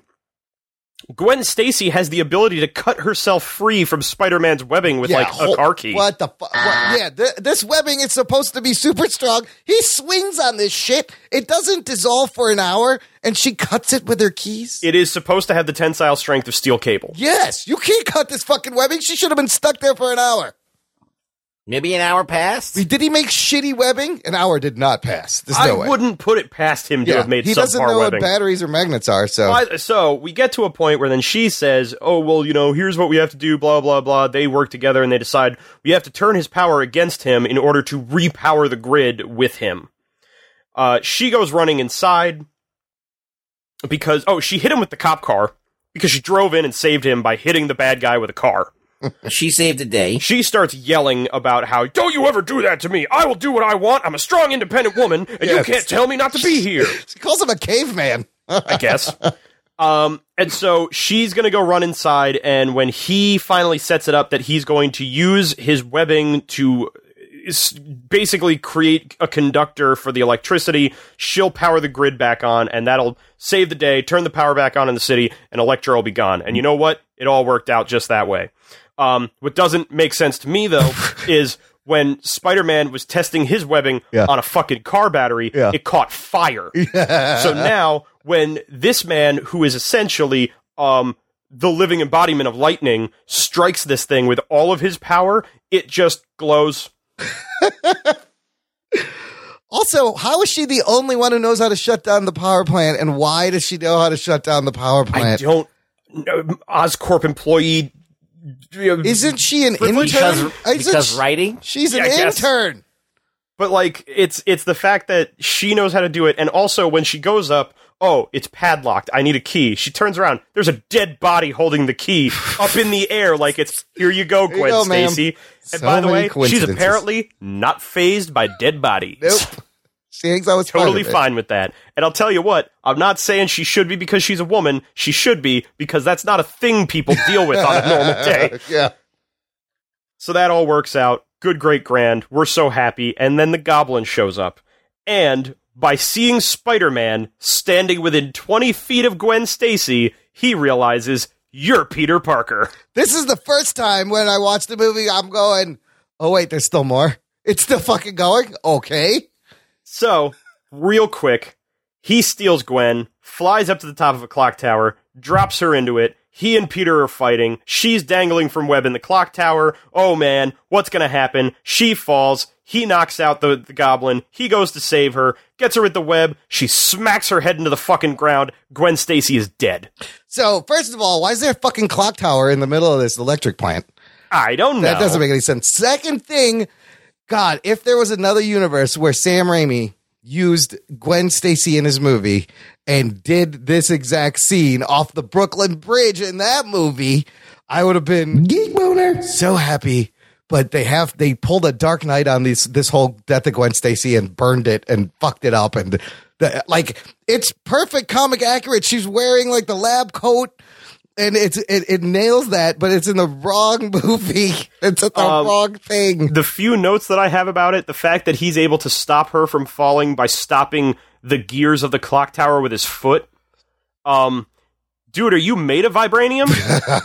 Fuck. Yeah. I understand that you're strong, but like spiders can still be crushed, dude. Also, shitty webs again. That's where it's going to cut the web. His webs are garbage. Webs suck. I think it is interesting that they make it more obvious that the fall killed her by smacking her head into the ground. Yeah, if you have the captions on, it actually says like head thuds or head hits the ground or something. So, but because it's very I know hard to that tell. it's been a long held conversation as to whether or not she died from the fall hitting the ground, or if him catching her with the web at such a speed broke her neck. Well, that's the beauty of how they did it in the comics, because you could still debate that off those panels because it was over water, and I think there's a snap in there when it does snag her. Yeah, she snaps. It's her neck snaps. So he essentially, he causes her death, just like here. But I do love the slow motion web, like reaching out to kind of grab her. Well, this was one of those moments where you're like, oh, they built this whole scene for the 3D release. Yes, just for that. And she dies, and we are now 2 hours into this movie, and Andrew Garfield starts acting.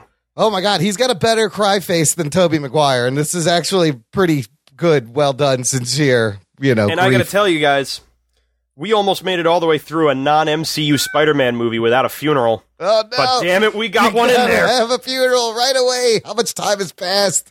So we get ourselves at the funeral of Gwen Stacy, and then Peter lives in that cemetery through like 4 seasons. It's like snowing, and then it's fall. It was like it's summer, and then it's fall, and then it's snowing, and now I think it's spring, and they say 5 months have later. passed. Yes, what the fuck is going on with time in New York City here? It's like, damn, dude, global warming's weird.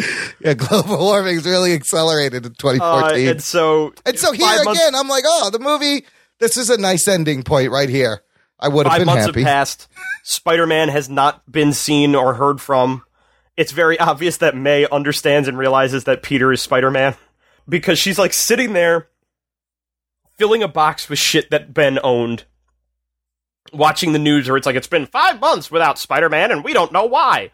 And, Peter's watching it all sullen, and she's like, people seem to miss him, like looking at him. Like, I'm sure he'll be back.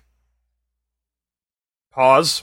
It's just like, yeah, we get it, May. You know he's Spider-Man. He's really sad right now. And then they had the whole moment where she's doing her whole thing about like, oh, I'm packing his stuff away, and the more this box is full, the lighter I feel. Great, May. Thanks for the metaphors. I'm going to go upstairs and feel bad about myself. We then get the scene where a shadowy man walks into Ravencroft Institute and finds Harry Osborn, who's looking pretty good. And essentially just sets up the whole idea about how Harry wants to create the Sinister Six. Says everything that they need is special projects, and that they have posted bail to get Alexei out of prison. Remember him from 5 hours ago? And they are going to gift him something. And so he is gifted the Rhino tank suit that he is walking around downtown Manhattan in, just blowing up cop cars after robbing a bodega. But you got the Easter eggs of the octopus legs and the vulture wing in the background. Yeah, it's got the Otto Octavius forearms. It's got the vulture wings. When he was in the room to begin with earlier on, I think one of the rooms had the symbiote like in a jar or something. Oh shit, there was a symbiote in there too? Yeah. It's pretty much like a producer at Sony just showing up at the scene. He's like, Harry, let me tell you about these spin-offs. They're going to be great. Here are the movies we want. Here's what we're going to do. And so, despite the fact that he said he was going to watch Gwen's speech that was videotaped from their graduation, like the same night of their graduation, 5 months and one Gwen Stacy death later, he finally sits down to watch it. Hey, let me watch this. And suddenly, her speech about being hope and working for other people and so on and so forth makes sense as it spurs him on to be Spider-Man again. And so he goes downtown to go stop the Rhino because a giant crowd is gathered behind barriers to watch him fire machine guns at the police. Again, this amazing voyeuristic New York crowd. Yeah. And the little boy from earlier that he saved from bullies goes running out there in his own Spider-Man Halloween costume, deciding he's going to stand up to this giant tank man. And this is the point where I was like, wait, are they starting another movie? What's going on? He goes running up there and I'm going to stop him. And Paul Giamatti's making fun of this kid. And so then Spider-Man shows up and he goes, hey man, maybe I'll take over for you. You're the bravest kid I know. Bump it. All right, go talk to your mom. She had a heart attack. So the kid runs off and he starts talking shit to Rhino, and it's taking fucking 10 minutes. Dude, the whole time they could have just shot him. Rhino is just standing there watching all of this. And so finally he goes running down to go start a fight with Rhino. Rhino fires a bunch of missiles at him. He picks up a manhole cover with his webs, swings it around to knock the missiles out of the way, where there's a crowd nearby. It's just deflecting into the crowd of people. And then he goes to go hit Rhino with the fucking manhole cover, and boom, cut to black, this movie's over. Cut to black, fuck you, movie. Holy shit, Dude. how long have you been talking? 2 hours. Yes. 2 hours. You did it almost real time, and I knew this was going to be long because that end shot, shit. you were like, this looks so cool. I wonder what... Oh, okay. And it's over. Wow. Well done, Delhauer. Look, after that, we need to take a break. We're going to take some promos. I think we have to come back for a second episode to do analysis. We need to rehydrate. We will get to what the fuck happens. It's pretty clear right after this. After these messages, we'll be right back. And welcome to the Pittsburgh Nerd Podcast. I'm Sean. And I'm Ian. Hey, Ian. Yeah. Did you know you could find us on the Danger Entertainment Network? Danger Entertainment. That's right. Sounds dangerous. It is. It's a tad bit dangerous. You'd be shocked to find that out. There's a bunch of great podcasts you can find there. Our friends from the History of Bad Ideas podcast, Who the What Now, Besotted Geek. No, they retired. That's right. They retired. But there are a bunch of other great podcasts you can find there, along with us. We're the Pittsburgh Nerd Podcast, and we do pop culture and chili cheese dogs and whatever else floats our fancy. Yeah. Check us out. For sure. We're on most podcatchers, so give us a look. Peace. Hey, it's Brian. And it's Tony. From the Salty Language Podcast. Two friends that have been around each other for, 70 years or something, and... We're like a married couple that you hate. Yeah, basically, something like that. We talk about, just weird news, stuff that happens in our life, pop culture, really anything. We just have a nice conversation and make up stuff along the way. You can find us at saltylanguage.com. For sure. And I'm sure you'll be fine. Well, also, you can find us on dangerentertainment.net. Danger! Watch your back! Danger! Entertainment.net, in case you missed it the first time. Doc and Nerd. Listener, join the fan club. Visit jockandnerd.com/Patreon to join our awesome fan club community. You'll be helping us out, and you get access to a whole bonus podcast feed featuring instant reactions, bonus content, post shows, movie reviews. The shows come out early. There's also stickers, t-shirts. It's a lot of fun. jockandnerd.com/Patreon. And something special coming to them soon, Imran. Yes, we will. We'll discuss at the end of the show, though. Yes, and I hope you're enjoying the 12th What the Fuck Happened, Delhauer. Let's find out what the fuck happened. This movie, as we just heard, with several plots, with tons of Sony product placement. The movie that seems like they took all the notes from what sucked in the first Mark Waid movie and just made a movie about that. Like, just decided to do all the bad shit. How does this happen? How does this kill this franchise? What do you got? Literally what it felt like with this movie was like somebody said, people hated Spider-Man 3. Yeah. I bet we could do worse. Yes. They literally jumped from the first movie to like the third shitty movie, where usually you would get a second really good movie, and then it would fucking tank in the third. They just go right to the third movie. Let's put 17 villains in here. I think that with Sam Raimi, the producers were getting too involved in what he wanted to do and fucked up the third movie. Yes. I don't think that was Raimi's call. No, it wasn't Raimi's call at all. The problem was, especially when it came to things like Venom in that movie, that was Sony. Sony wanted Venom in the movie. They told him it's going to be in the movie, put him in the movie. And so he had to work around that. That is the exact same fucking problem with this. This movie was a movie created by suits and producers to build a world that they could try and compete with the MCU with. Yep, and this is largely a reaction to Avengers that had come out 2 years earlier, and the MCU in general. And Sony has had a hard-on for Venom for so long that they finally get a almost $1 billion fucking Venom movie somehow. Venom has fans. Yes. And look at the movie; it made money, even though it was a piece of shit. Yeah. So they were right. Yeah, I said when it came out, Venom would have been a great movie if it had come out 10 years before it did. Yes. I mean, they had so much potential, though, to build an awesome shared universe with Spider-Man characters, but we're in a unique position where we've seen personal emails from the producers that really give you evidence to what the fuck was going on, and Sony just continues to just fuck things up. Like over and over again. Yeah, they got hacked at Sony, right? Yes, so this came out just around the time as the Sony email hacks. Yeah, and one of the biggest issues that we saw with that was we saw a lot of what it was they were trying to build with this movie. We saw that they wanted to create their own cinematic universe based around the Spider-Man property, which would have been brilliant. It would have. They could have done very well if they had just tried better. They have all of these great characters they can use. They have all these great storylines that they can pull from.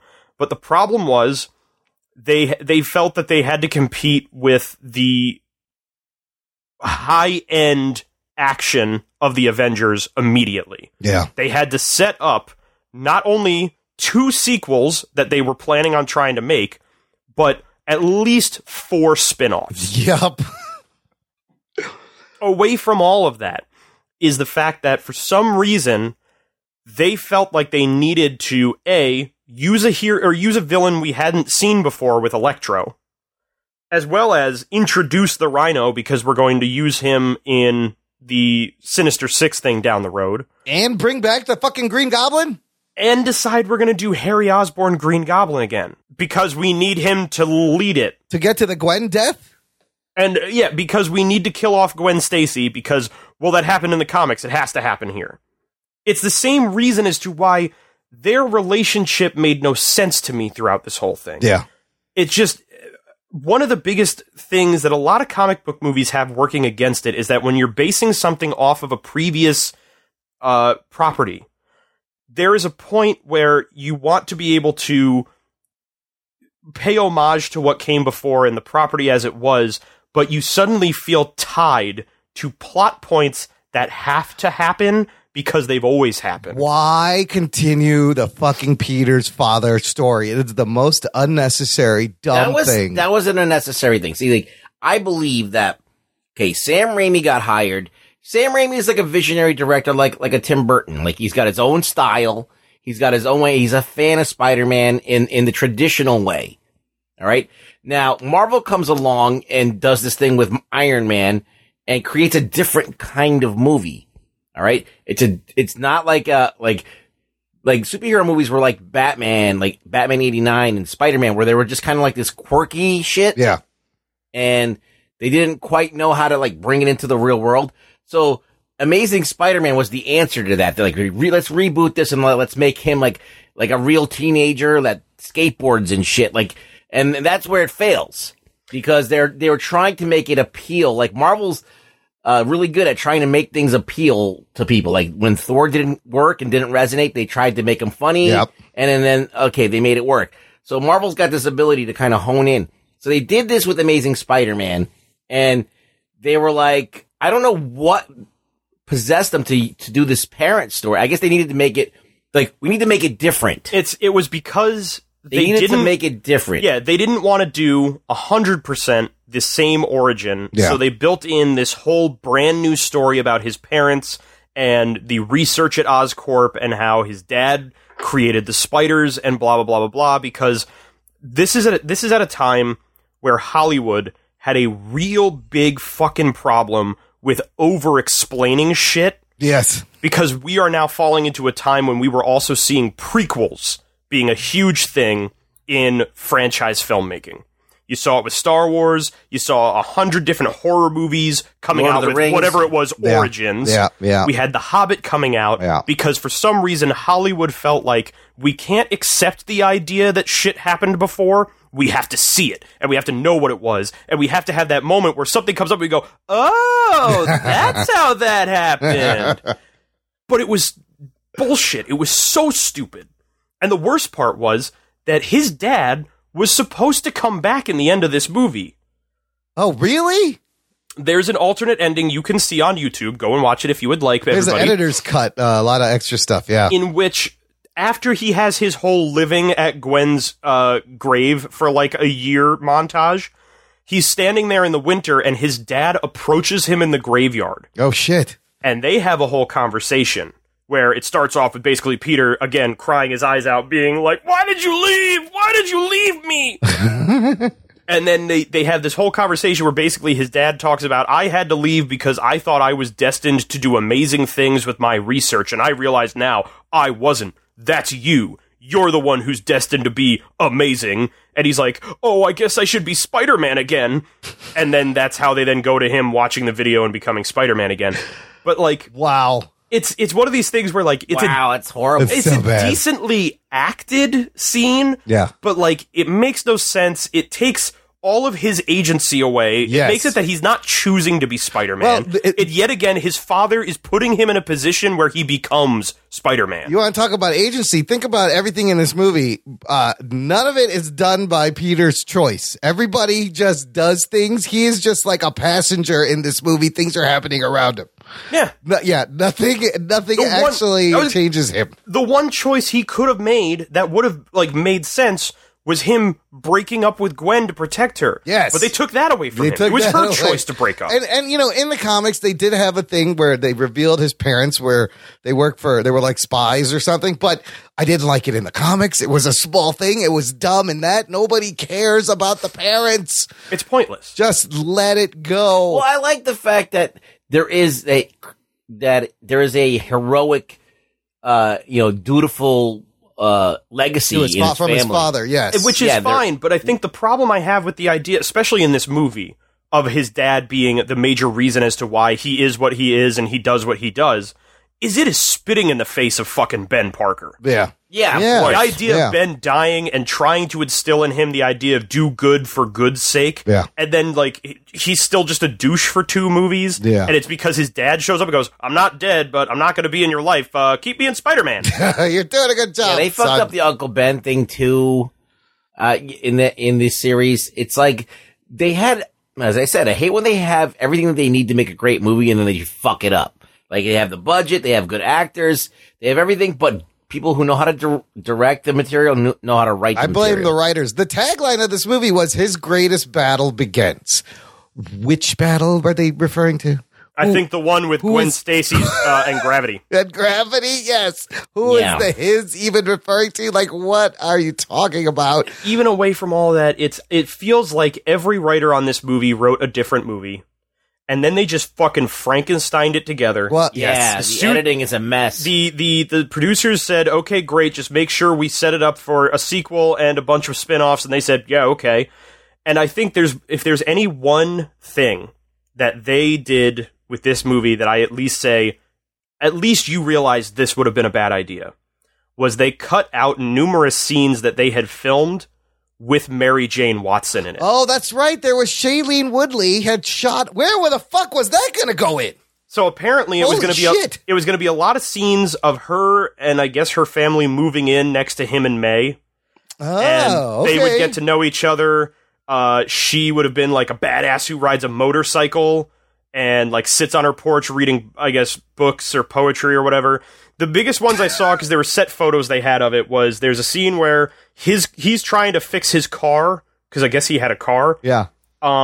That's broken down, and she rides up on her motorcycle and is just like revving her fucking engine, and I guess she gives him a ride somewhere. Wow, so she's kind of the crazy girl, the exciting. Look, which would have been nice if you get rid of the parents' plot line, you get rid of Aunt May trying to get into nursing school plot line, you get rid of the Harry Osborn plot line. Now you got room to do this. It's if you built a story where it was, yes, there's relationship trouble with Gwen, and then, okay, but now he has this new girl who's fun and exciting and seems interesting and he wants to get to know her, fine. But the reason he's not with Gwen is he feels like anybody he's close to will get hurt because he's Spider-Man. So why would he in any way be then seeking out a new girl? Yeah. It's overstuffed. Well, Kevin Feige actually, like, part of the emails was he gave them notes, and it was all, pretty. He's like, lose all the characters, and the movie Electro. It shouldn't have been about Electro. It should have been about Harry and Norman Osborn, and then Peter and Gwen and maybe MJ, and that would have been fine. You get rid of Electro, get rid of the parents. Even the way they explain things, like it would have made sense if he found out that it was his blood. That it had to be his blood before he said no to Harry, because then at least he has a fucking reason to know it's not going to work. I wonder if that was supposed to happen. If he was supposed to know that it was his DNA was the only thing that would work for it, and that's why he says it. Yeah. But no, the reason he turns it down is he just goes, I don't know what'll happen. I'm not going to do this. I'm not going to help you. And I here's can't the thing. think of any if it's other his way. blood, yeah. I mean, granted, I get it. It's probably like, oh, if it's his blood and they go running tests on it, will they find out that it's Peter Parker? Yeah. But I feel like if his blood's in it and they're making whatever it is with his blood already involved, wouldn't that be the catalyst to making it work? Yeah. I don't know. None of this So movie makes sense. speaking of blood, let's talk about the writers, because there's a couple of interesting coincidences and tie. So Alex Kurtzman, he written tons of screenplays, right? Before this, he wrote Star Trek Into Darkness, which isn't that everyone's least favorite new Star Trek movie? Yeah, It is. And in that one, there's a thing about blood changing the person also. Right. Kurtzman has this blood fascination, and he wrote this with Roberto Orsi. Using Khan's blood to bring Kirk back from the dead. Yeah, what is with the blood, Alex Kurtzman? And then, after he kills this franchise, he follows up with The Mummy, killing a franchise before it could even get started. Oh, no. Yeah. Oh, he crashed the plane on the runway. Ruggs, he is also writing on Star Trek Picard. Oh, that's a shot to the gut right there. Listen, he's written good things and bad things. Now, the team of Kurtzman, Orsi, and Pinkner, they also wrote the Transformers 1 and 3, Mission Impossible 3, Cowboys and Aliens. That sucks. And Pinkner wrote on Venom. And they've also all wrote on Lost, Alias, Fringe. So I like Fringe. They've written some good Ron, shit you've and really named bad one shit. passable thing. I know. Out of all that, there's one good thing. That's how Mission bad. Impossible 3 and Fringe are okay. Wait, Mission Impossible 3, was that the John Woo one? No, that was 2. Oh. 3 was Abrams. 3 was Yeah. 3 was the good one. Okay. Yeah. But I don't know. The track record it's like the 80-20, really. If you look at all, if you look at all of it, it's not a good ratio. No, this is David S. Goyer levels of bad. Yes. Wow. Yeah, that's a pretty good statement. And that's what it comes down to. Is it's the fucking atrocious dialogue, the writing, the stuffing of everything. It's great. Like when I watch Amazing Spider-Man 1, I'm like, if you just cut a bunch of scenes out of this movie, it's not so bad. Yeah. Like if you It's just just cut overstuffed. if you just cut the parent stuff out and you cut the skateboarding scene out, and maybe something with Flash Thompson where he like dunks a basketball. Yeah, the whole bit with him being in the school gym, cut it out and you're good. Yeah, and then the movie's not so bad. You're like, okay, it's kind of Spider-Man, and the action's good. This movie, like, you have to cut like everything out of the movie for it to be good. Unnecessary scenes. There's the movie it's is the made of writing unnecessary scenes. And whoever assembled this picture, the whole team just failed on an epic level. But the effects were good, and you really can't blame the actors. They're doing the best they can. Maybe a little bit.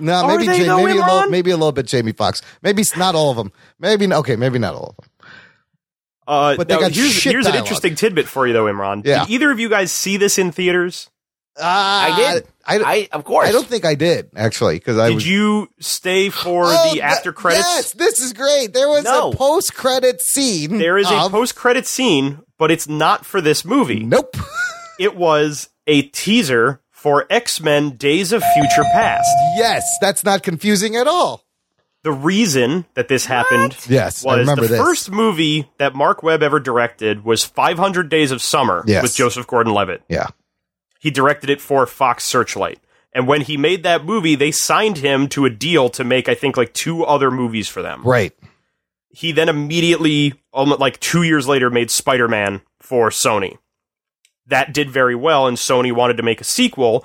And Fox said, I don't think so. We've got him on contract. Yep.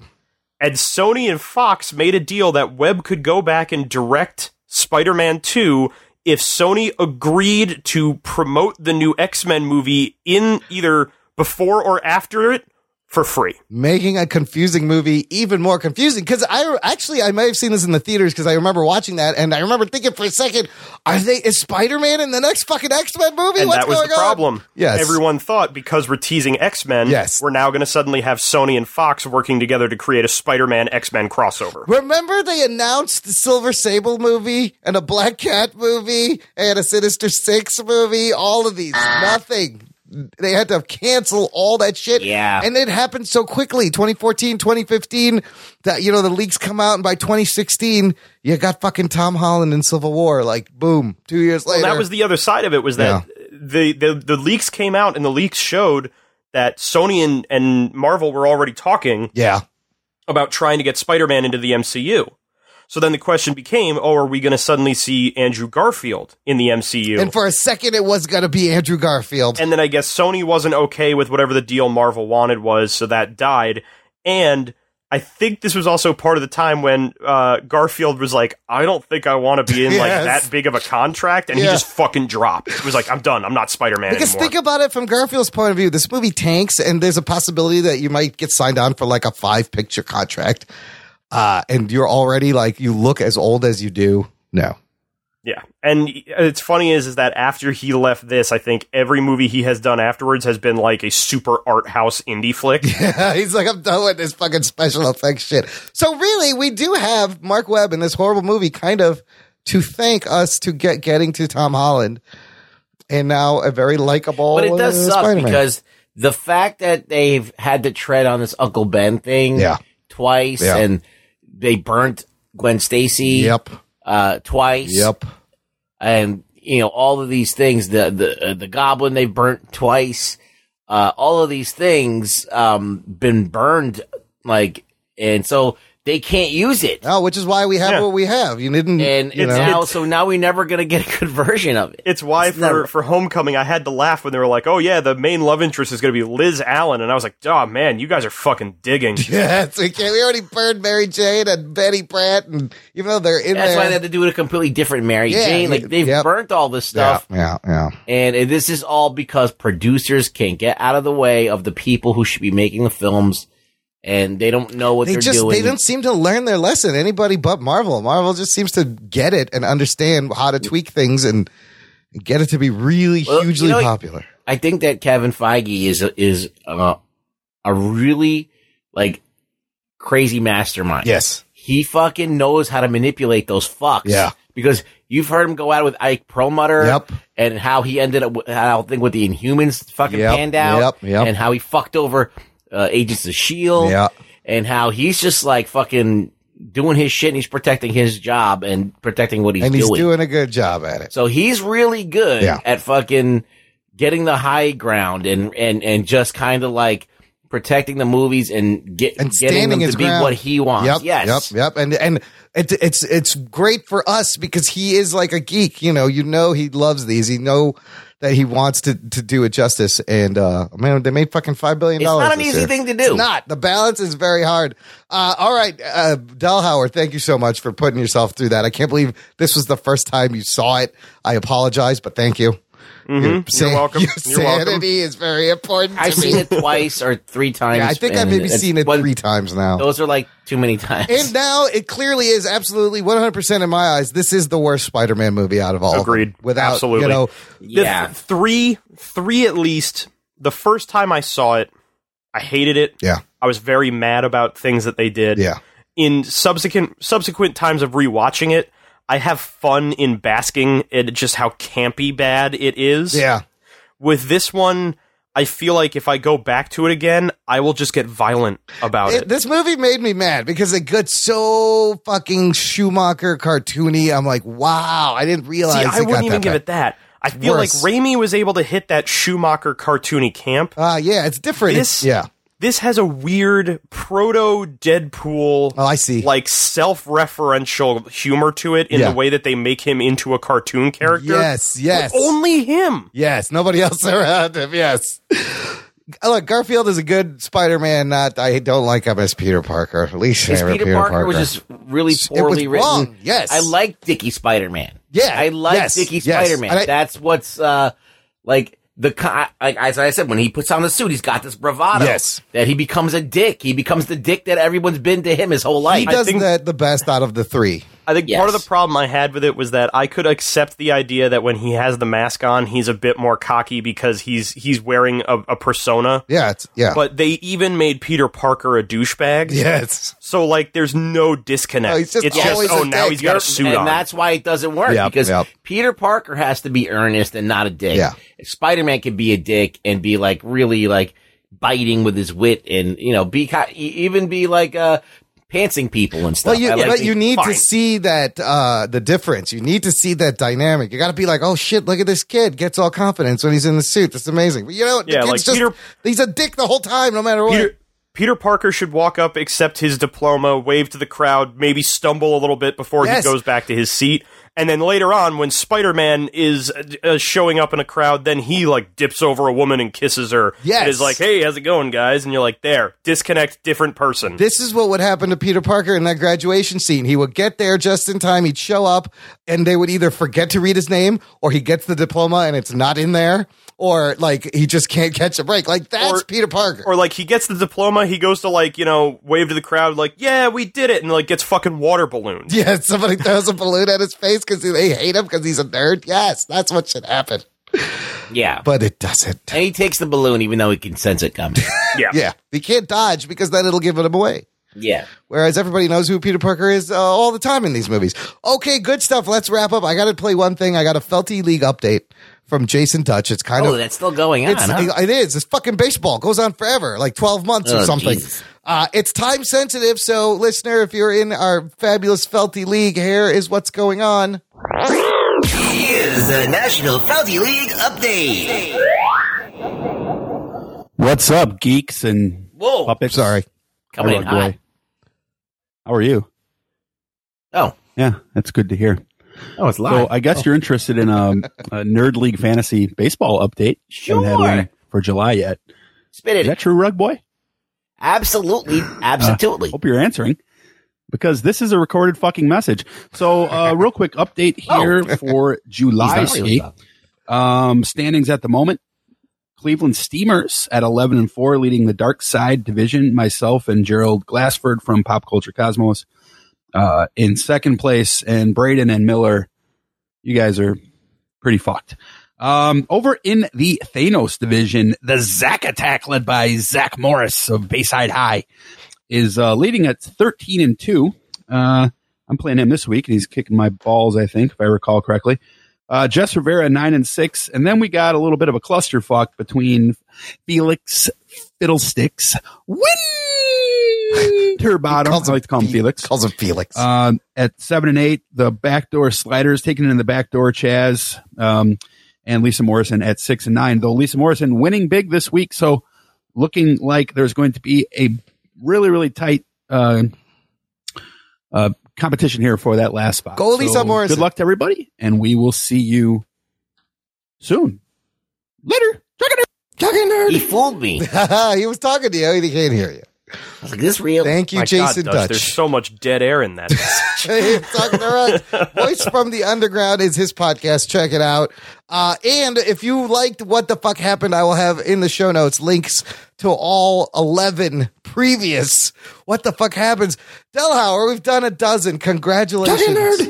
You're welcome. To all of us, and you still haven't completely lost your mind. I know we've added a little bit to it. That came back all the way at Fantastic Four. Oh, boy. It's fitting. If I was saying, I would have quit right after that one. Listener, if you want to suggest a What the Fuck Happened, or join our Patreon and force us to do one, or you can join our Facebook group, Jock and Nerd Nation. It's a closed group just for you. Ruggs, where can the listener find you online? You can find me online looking at porn. Of course. And when I'm done with that, you can find me on Twitter at ReallyRugBoy. Come by, say hello. You know, Pornhub has a felty category. Yes, you should check it out. Just discovered the show notes for this episode, jockandnerd.com/286, where I'll have tons of links, how to get in touch, how to subscribe to the show, how to support the show. You can always subscribe for free wherever you listen to podcasts.